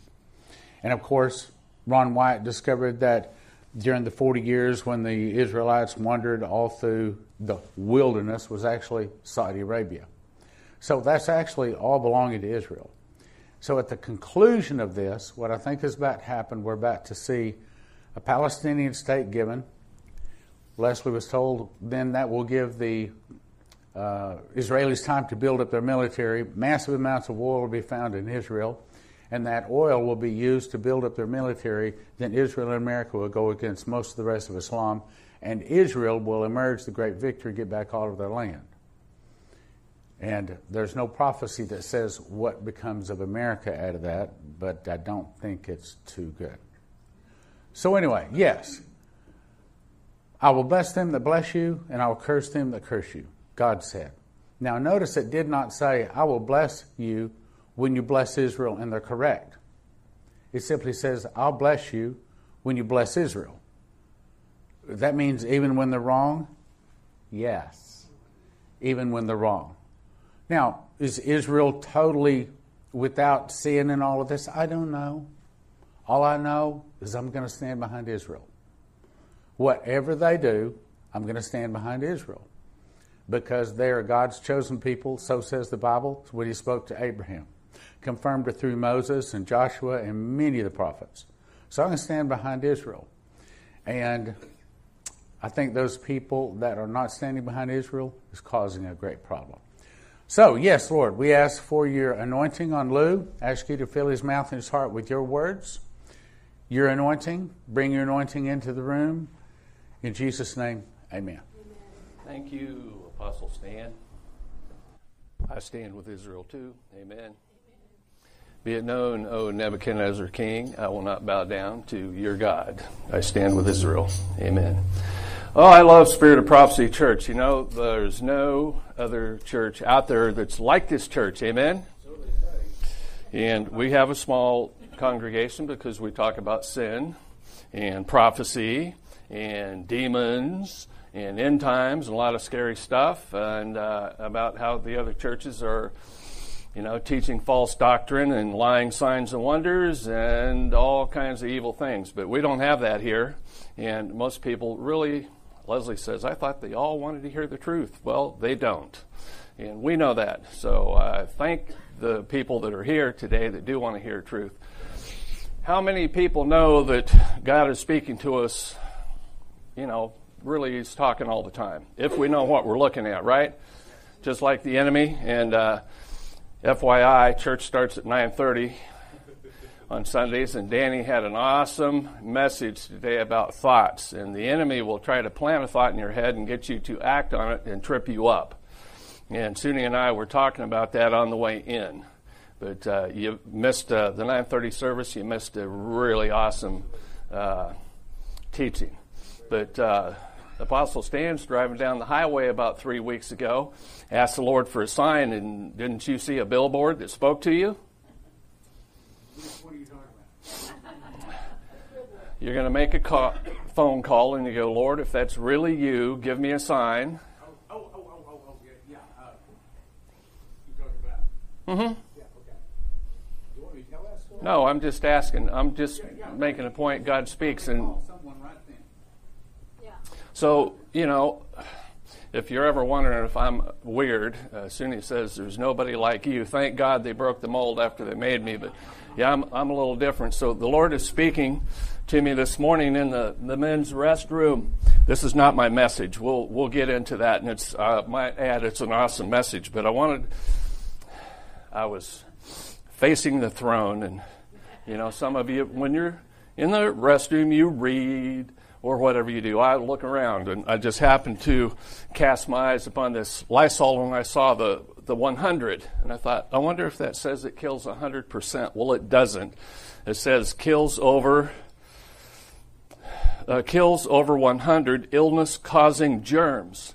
Well, that was interesting to me, and I see underneath of that, including it starts with a C and ends with 19. So for all those, I mean, I was astounded. For all those people that are scientists trying to discover this cure, and the doctors and the healthcare people, bless you all that did that, all you need is a can of Lysol. It kills that, you know, the pandemic. You can beat it. I did not know that. So, Suni, we got to get some Lysol because this can defeat the enemy. And it also says eliminates odors. I was in another bathroom in McKinney at a dentist's office, looking around, doing something. And it said, if your duties be cray, don't forget to spray. And so it says kills odors. So you got to get this, guys. This we can defeat the enemy with Lysol. Yeah, that's me. That's the word of Lou. Yeah, somebody said that's the word of God. Well, God does speak to us different ways. So this is not my topic. It's just an awesome slide. It says, do not be overcome by evil, but overcome evil with good. See, what we want to do is when we get our buttons pushed, we want to hit back, right? But we have to hit them back with love. And Suni, have I mastered that yet? She's pretty quiet now. That's not the way she is in the car. Yeah, I'm working on it like the rest of you. Okay, so let's look at this old time. It's probably a Catholic picture, but let's look at this old time picture here. We know who this is because there's a key. In fact, there's two keys. That would be the key of hell and death. So we know that's Jesus, right? That's our Lord, Jesus Christ, with the keys. And here we have a lampstand. 1, 2, 3, 4, 5, 6, 7 candlesticks. Okay, so, burning before the throne. So there you see he's setting. It's a picture of the throne. Here's a church, and so on. There's supposed to be 7. So for some reason I couldn't get the top of the picture to come onto the screen, but I'm assuming those are the 7 churches that they're talking about in Revelation. And so the topic today is the 7 spirits of God. Let me just back up and throw some Lewisms out here at you. The smartest people in the world say we only use 10% of our brain. I wish that was true. We're not as smart as we think we are. See, Mrs. Young is actually getting through to me.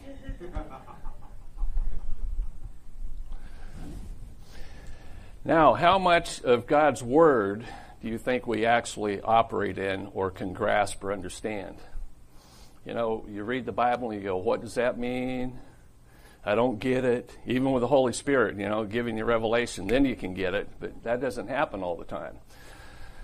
So I'll just tell you right now, I don't understand all these things, but this is the best that I can come with today to give you insight on the 7 spirits of the Lord. And then I found in the scripture 7-fold. And at this church, we talk about 7-fold miracles. And the 7-fold word in the scripture, there's only 4, 5, 6, not very many places, but they talk about this. So 7-fold miracles sound really good, right? That sounds like I'd like to see that. As they say, be careful what you ask for. You might just get it. So I'll ask you guys a question. Will this come as a blessing? Or will this come as judgment? Somebody said both. Yeah, both. All right. And the reason is because the Bible is a two-edged sword. It cuts both directions. And it can even cut us, even though we're a believer and we're connected to our Lord, the King. If we step off the line, we can still get a whacking, right? And if you're married, you can get 2. It's a good thing. I love you, Suni. Okay, so before we get into this 7 spirits of the Lord, let's look at this 7-fold teaching to you'll see where I'm going. I hope. Genesis 4:20, 24. If Cain shall be avenged 7-fold, truly Lamech 70, and 7-fold. No, I do not get why they got Lamech in there, because Cain is the one that slew Abel. But avenged is a bad word. It means I'm going to get you, and that doesn't mean we're going to get anybody. As Danny was teaching this morning, even though we've been done wrong and hurt, we have to forgive. To survive, we have to forgive.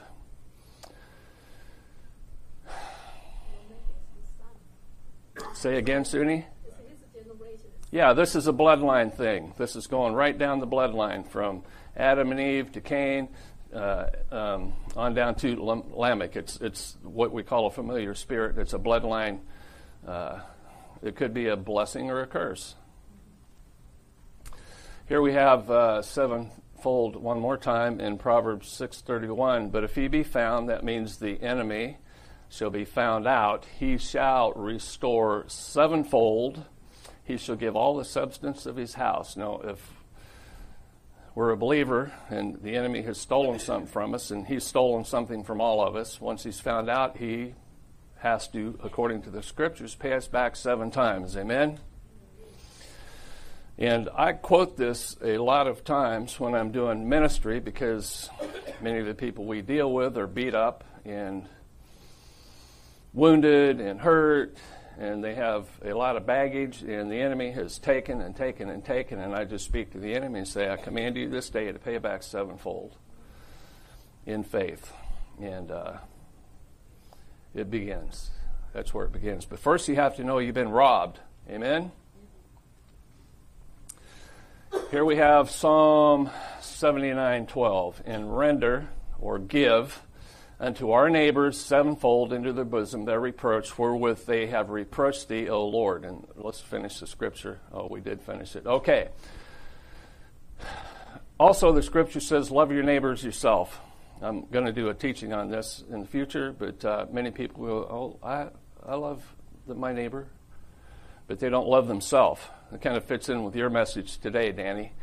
You know, if we don't love ourselves, look, if you're a bank and you got love in your heart, then you can give that to somebody. But if you don't have love in your heart, you can't give somebody what you don't have. So a lot of Christians love their neighbors, but they don't love themselves, so they can't help their neighbor because they have no love. So rendering unto your neighbors sevenfold into the bosom their reproach. The reproach is their sin or their backward ways, where they have reproached the Lord. Now, if you're reproaching the Lord, he's going to spank you. If you're a new Christian, he may give you grace, but sooner or later, you know, even the scripture says, I chasten those I love. He's going to, you know, tap on your shoulder, and the Holy Spirit will say, hey, it's, you know, you need to stop doing that. And eventually, if you don't, he'll whack you. And if you get a few whackings and you don't, then he'll just give you over to a reprobate mind. He'll just let you have your way, and you can go to hell if you want to. He's not sending you hell. You make that choice by your thoughts. And here we have one more time, I believe. I think we got 2 more scriptures. Anyway, Genesis 4:15. And the Lord said unto him, therefore, whosoever slayeth Cain, vengeance shall be taken on him sevenfold. Now, who's going to take vengeance, us or God? God, it says, give space, vengeance is mine. You know, like you're watching the cowboy movies and they bring up the bad guy and he goes, don't hurt him, he's mine. Well, that's what the Lord is saying. He's going to get you. The Lord's the big cowboy in town, if you haven't noticed. He's the big dude on Dodge Street. And he goes, vengeance is mine. And it shall be taken on him sevenfold. That's not good. You don't want to be on the other side of the fence with a sevenfold punishment coming your way. You know, that's like 7 freight trains coming down on your head.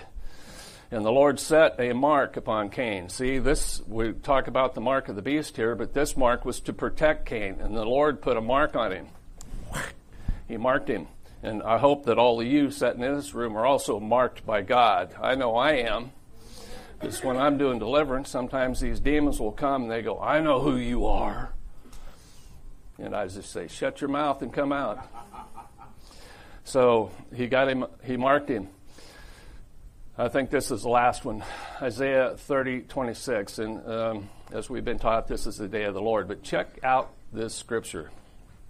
It says, moreover, the light of the moon should be as the light of the sun. Now, most people can't. I can sleep during the day, no problem. Light doesn't keep me from sleeping. But some people have to wear blindfolds so they can sleep. I don't have that problem, thank you, Jesus. But the nighttime is going to be like the noonday sun. And then the light of the sun shall be sevenfold. You know, microwave the earth. Everything's going to die. This is at the end of the end. 7 times. And as the light of 7 days in the day, that day, the day that the Lord binds up the breach of his people and healeth the stroke of their wound. Now, I know what the average Christian has been taught. Jesus is love. This is true, and we come to church so we can be blessed, and, you know, I'm on a cloud playing my violin, and everything's good all the time, right? Well, I hope that's for you, because that's not my world, not at all. I'm on the battlefield, ducking arrows and fighting back, using my sword to slay the enemy. But the Lord is doing this. The Lord says, see, we've been taught here that we can't bind demons. I agree, we can't bind. But the Lord says he binds the breach of his people. That's the wrong that they've been doing, the sin that they've been walking in, the reproach of the believers, because we know that judgment begins at the house of the Lord, right? It's going to start here, not out there, right here. So if you're in sin, stop it. It won't be good for you. So the Lord binds up the breach of his people and heals their wound. How do you give somebody a kick in the rear end and make them be healed? Well, if you're God, you know, all things are possible.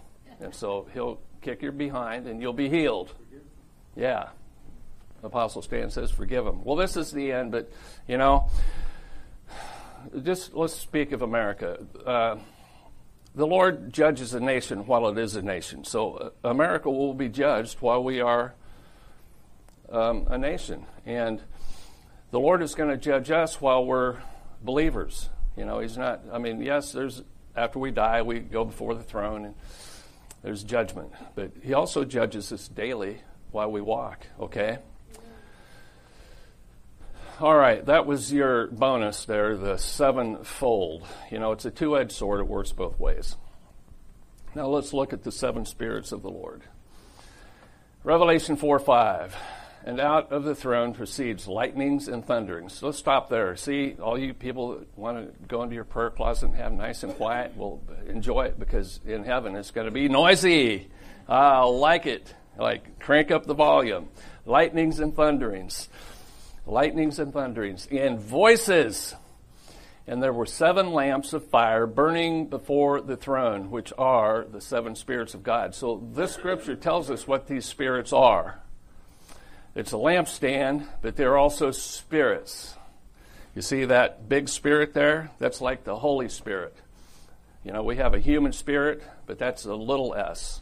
That's our spirit. So when we die, our spirit will rejoin the Father if we've been a good boy. But this is like the Holy Spirit, the spirits of God. So there are a lot of good spirits, see? Not all demons and bad angels. We have a lot more with us than with them. Amen? We got the Father, Son, Holy Ghost. There's 3 spirits. We got the 7 spirits of the Lord. We got the Holy Spirit.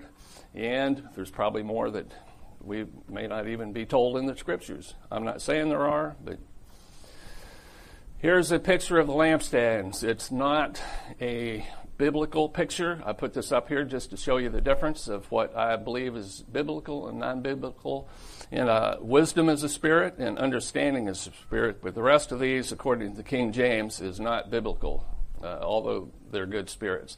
Here is the true lampstand of the Lord. And we know that because Moses got the instructions, the blueprint from the Lord on Mount Sinai to build the menorah or the lampstand. And does anyone know, I don't really follow after a lot of Jewish teachings, but I stumble upon it once in a while.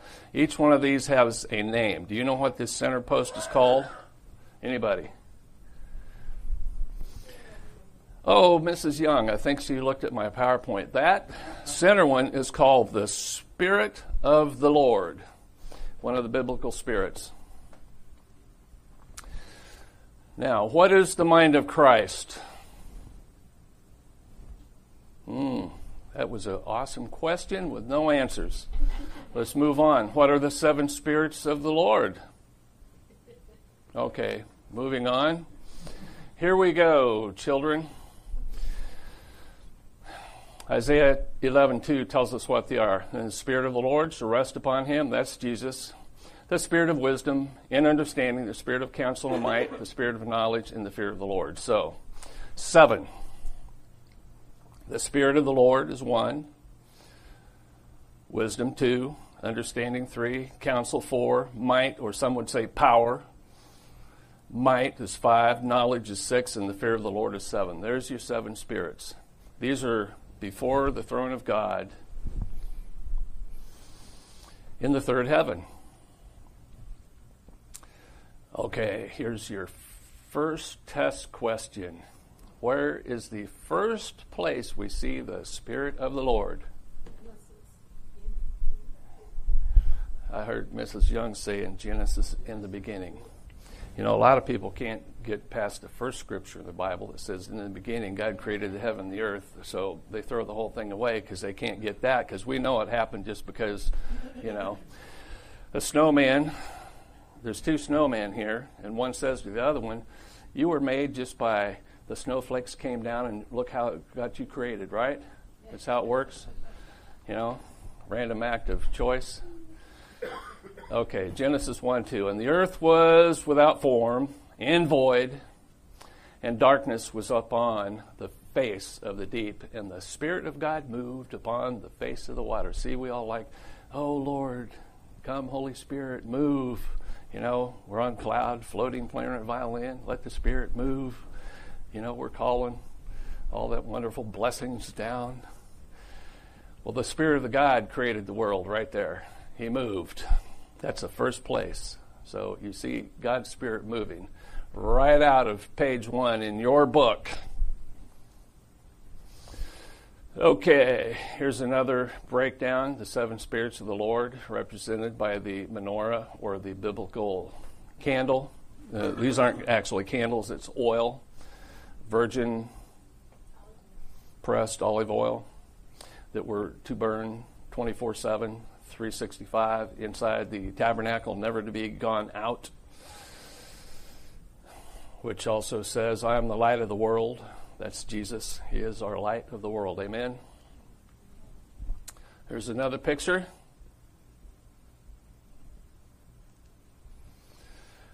Okay.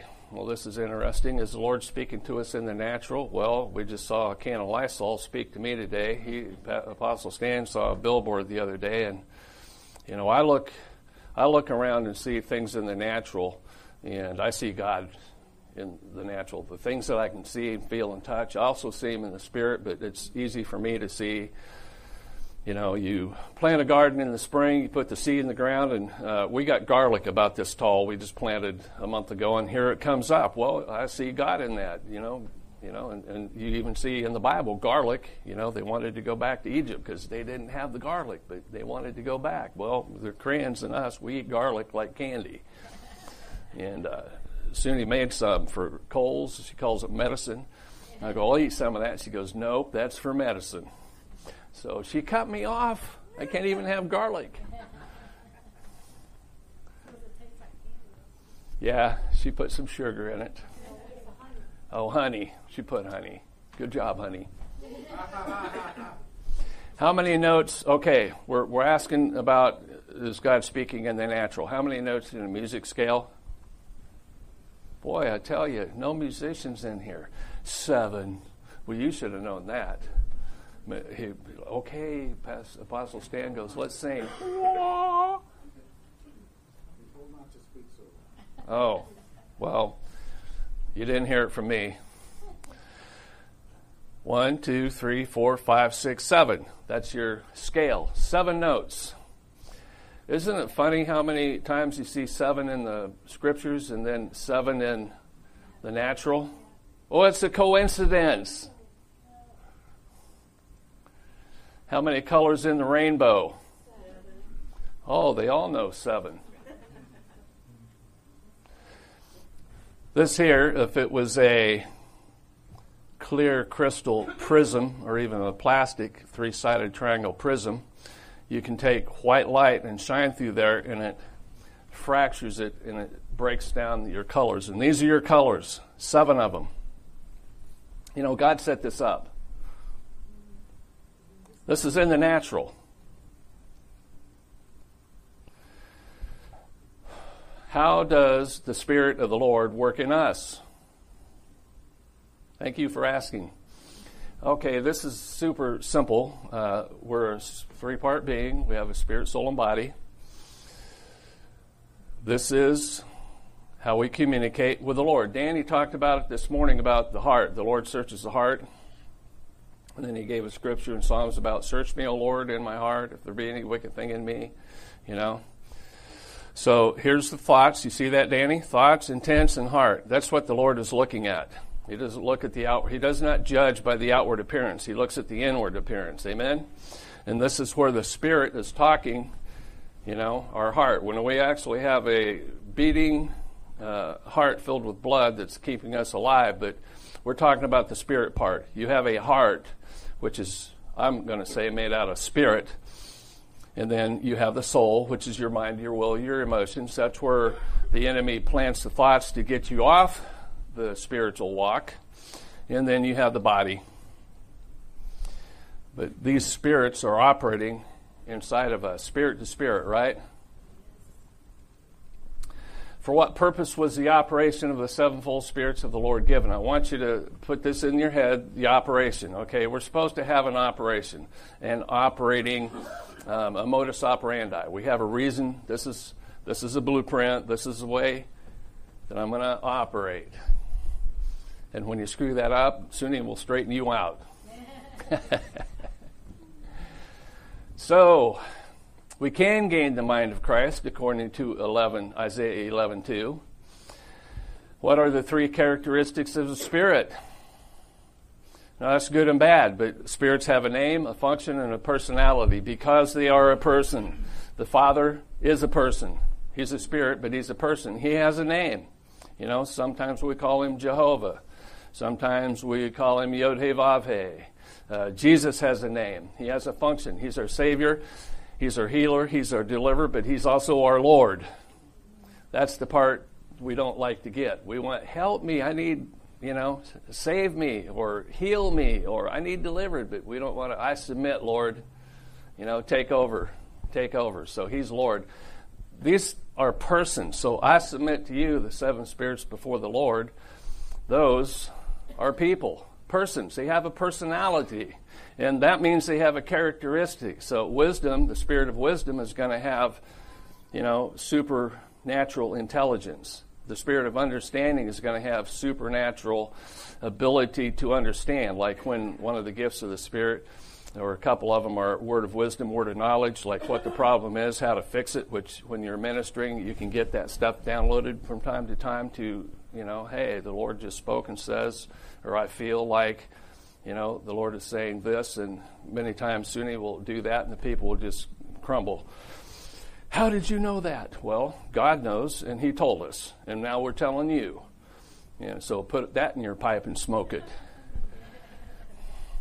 A person has feelings, right? How many got your feelings hurt?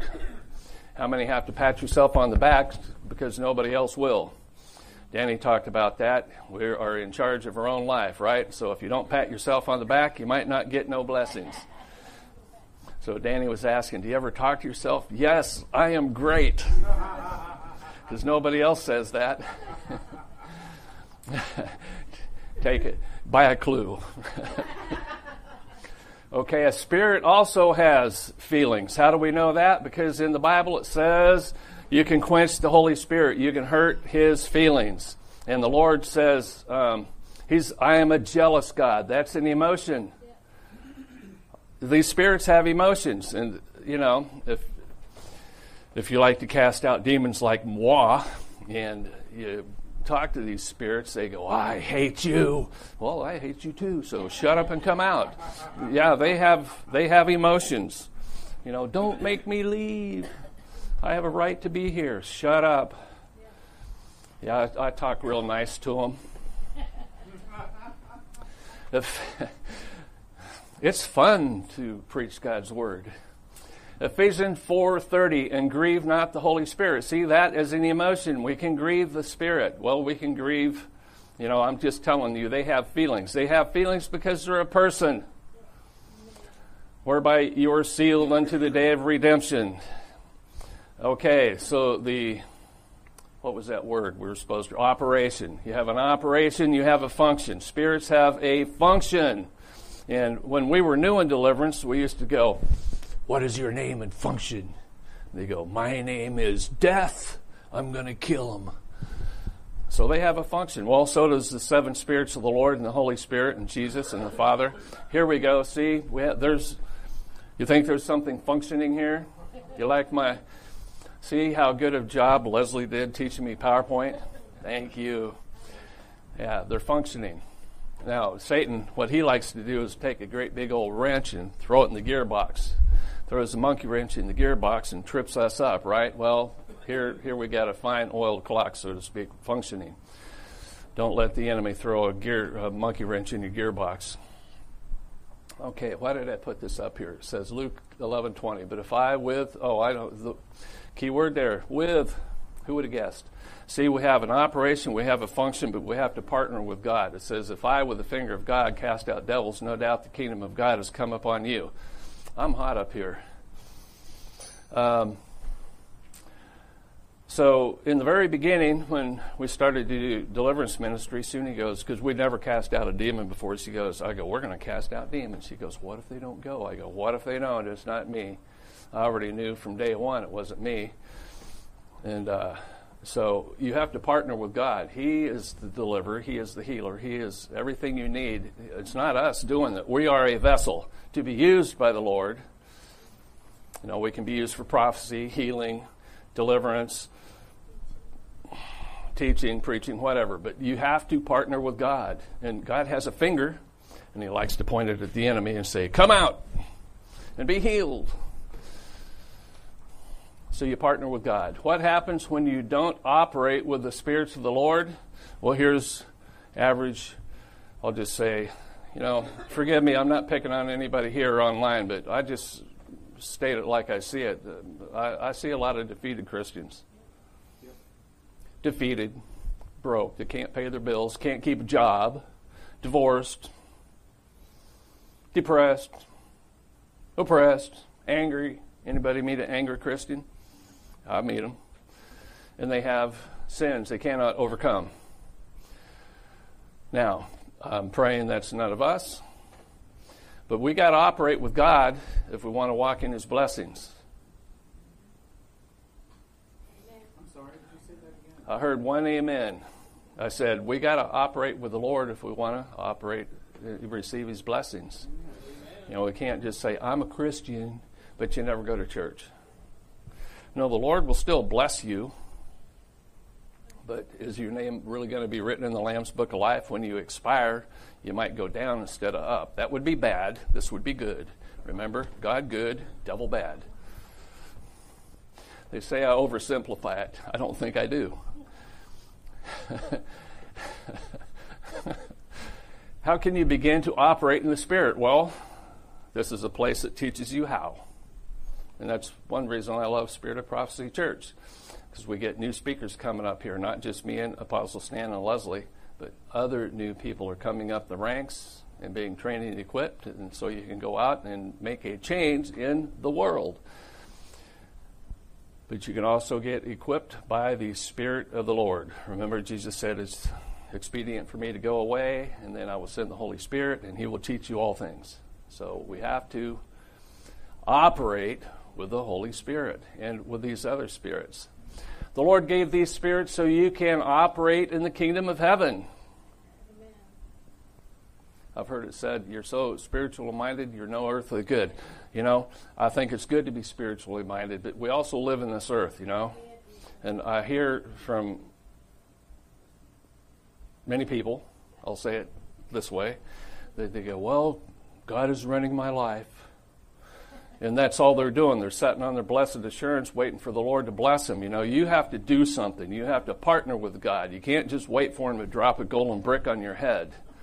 Can you do that? Sure. Well, let me know when it happens if you're not working for God, because he wants us to go as far as we can go.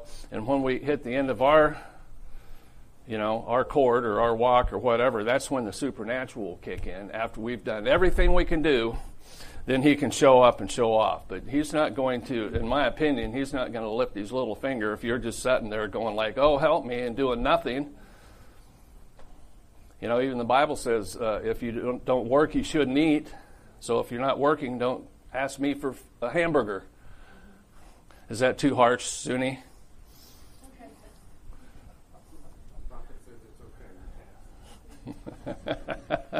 Thank you, Jesus. Well, hey, it's Scripture, I said the other day, don't scold me. I didn't write the book. I'm just the delivery boy. The Lord gave these spirits so we can operate in the spirit realm. Amen. The Lord gave these spirits so we can operate in might and power and victory. Amen. We need God's power to overcome these trials and tribulations. And, you know, anybody heard we're in the end times? You ain't seen nothing yet. You know, a little bit of inflation.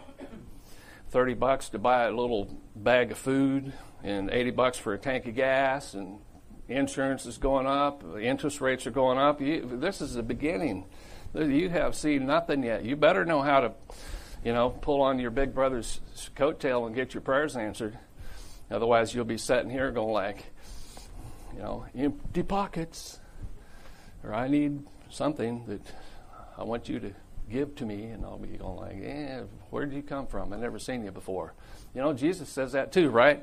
I cast out demons. And he goes, depart from me, worker of iniquity. I don't know who you are. See, if a deliverance minister has to eat that one, you know. I told God, I said, I know you know me, but I want you to know me.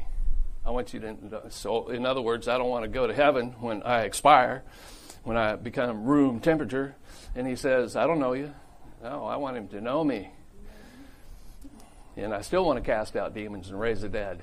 Okay, get trained up, learn how to fight and win, become an operator. Amen. That's for all of you. You online, become an operator.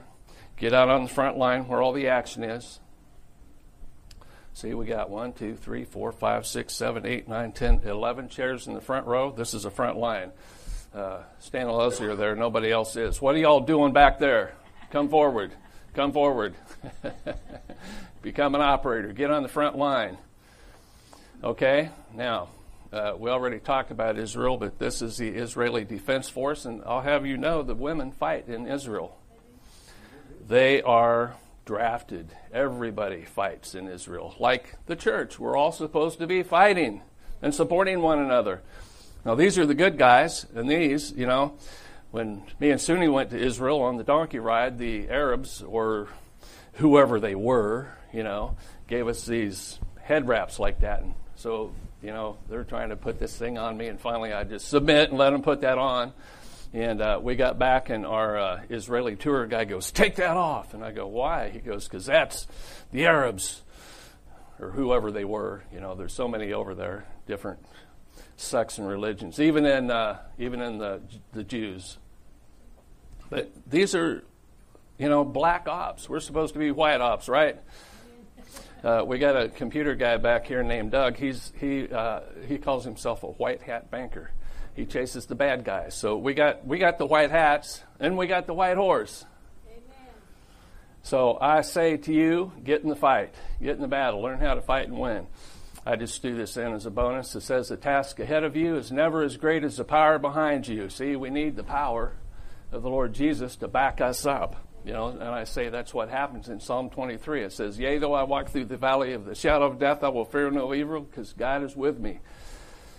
Somebody goes like, I feel like I've been forsaken. I go, well, that's unscriptural, because it says he will never leave you or forsake you. Well, what does forsake you mean? It means he won't leave you. He won't abandon you. He's going to stick with you. It doesn't mean he'd like the rapture. He's going to suck you out of the problem with a vacuum. He's going to leave you there where all the trouble is and all the confusion and all the trials are, but he'll feed you. He'll take care of you. That means he's going to back you up. Didn't say he's going to make it a rose garden. Pretty quiet in here. Oh, here we go.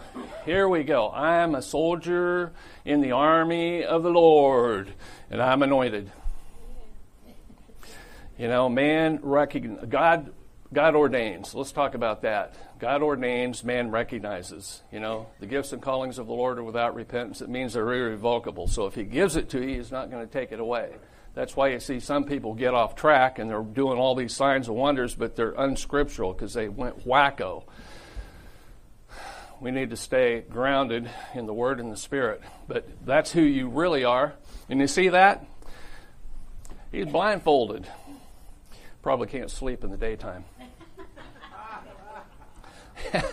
He's blindfolded, you know. That's justice right there. That's justice. And who's this? That's our King, the Lion of the tribe of Judah, Jesus Christ. I will never leave you or forsake you. Amen. The Spirit of the Lord, the supernatural power source that creates God's thoughts in our hearts. There you go, Danny. Creating God's thoughts in our hearts, not devil thoughts.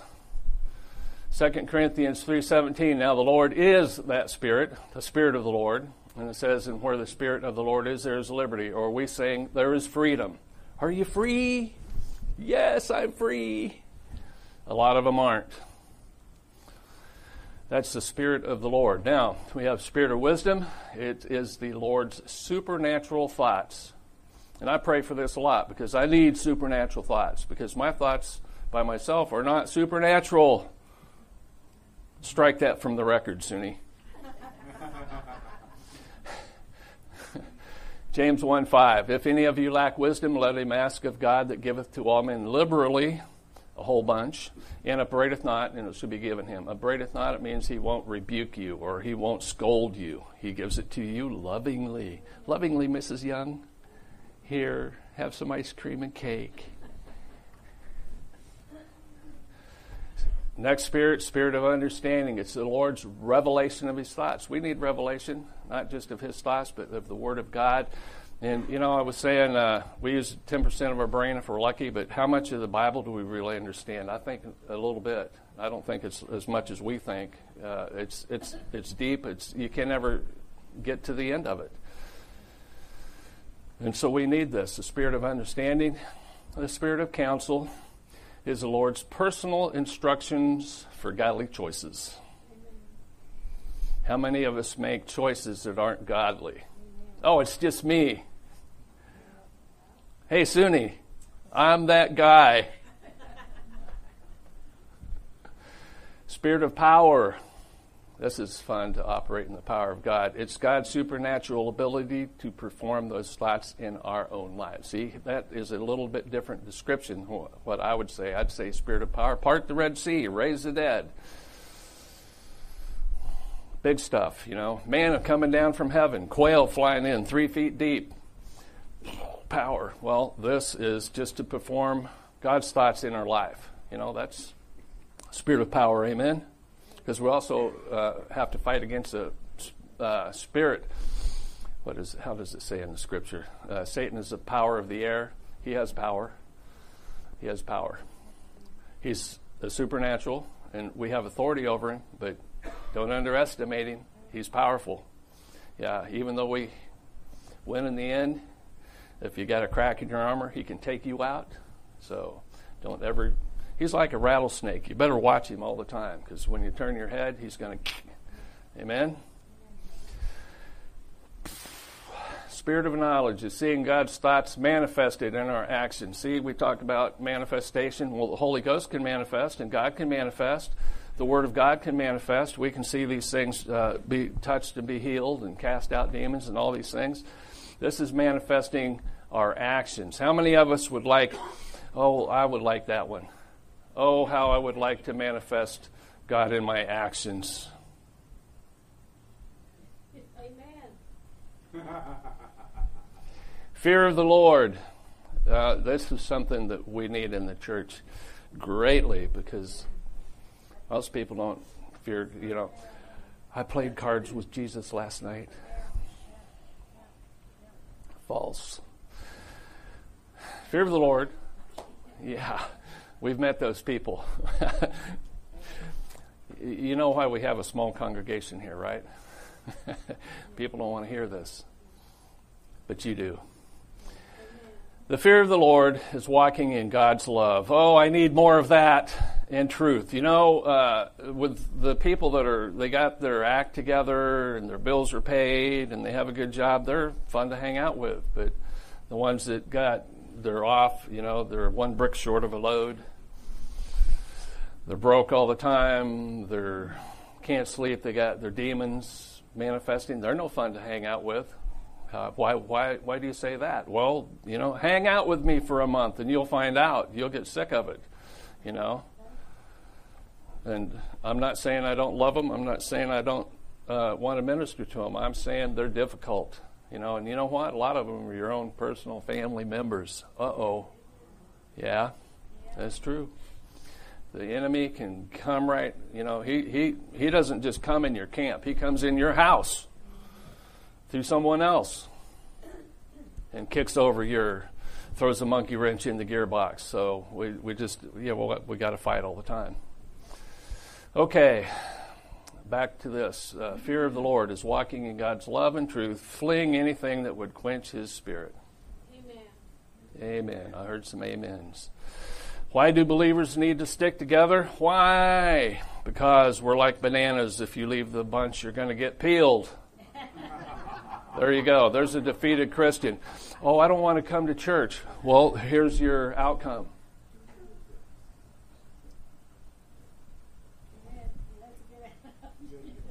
We got to stick together tighter than we've ever stuck together.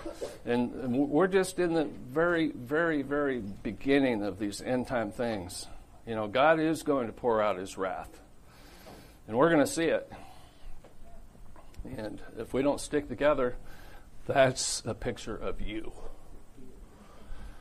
Even if we don't like each other, we got to forgive each other. And we got to work together. Do you not know that we're stronger together than we are when we're separated? Even in the natural, you see on the animal kingdom, the lion will cut off the weak or the old, and there's lunch. They pick on the weak and the old, the helpless, the youngsters, the babies, just newborn baby. That's who they, tender, succulent, tastes good. They want to eat them. And I'm telling you, that's in your natural too. They want to kill your children. What can we do when we begin to operate with the spirits of the Lord? Well, the scripture says there is nothing impossible for God, and that's also for us. But let's look at this scripture, Romans 11:1. I beseech you, 12:1. Thank you. I never learned to count. It's Romans 12:1. I beseech you, therefore, brethren, by the mercy of God, that ye present your bodies a living sacrifice, holy, acceptable unto God, which is your reasonable service. Not, this is not the pat yourself on the back for doing this. This is just normal. So no candy bar, no cake and ice cream, Suni. This is just Christianity 101. If you can't do this, I don't think you're probably saved. But you know what? That means no sex before marriage, no fornication, no adultery, because your body is a temple of the Holy Ghost. And if you're doing those things, you may think you're saved, but on Judgment Day, you're going to, as Danny said, you're going to roast. And be not conformed to this world, but be transformed by the renewing of your mind, that you may prove what is good, what is that good and acceptable and perfect will of God. So does God want us to be perfect? Let the scripture speak to your heart. And I like this, that you may prove. I think that as a Christian, we should be able to prove God is real. How are you going to do that? Signs, wonders, miracles, raise the dead, cast out demons, heal the sick, the blind shall see, the lame shall walk, that type of stuff. You go to Honduras, someone walks up and goes, I can't see, and you touch them and say a long prayer, be healed in Jesus' name. And they go, I can see. Well, you got an atheist standing there going like, what are they going to say? God's not real?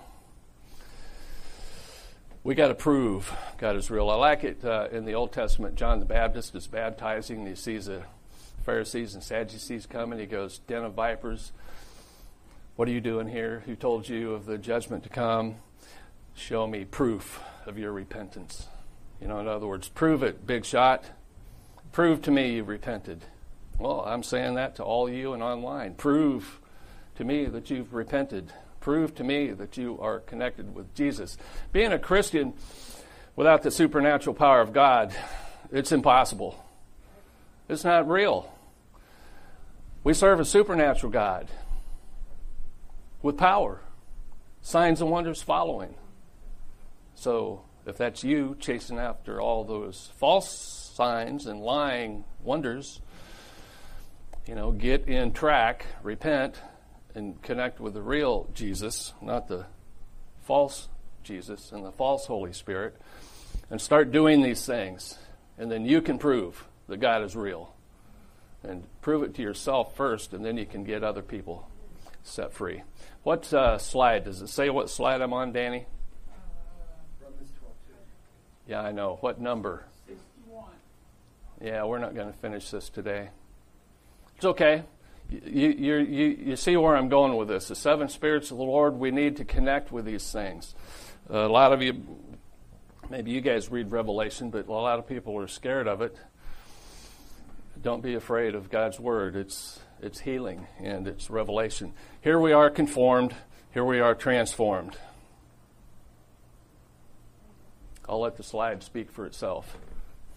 Bad, good, bad, good, bad, good.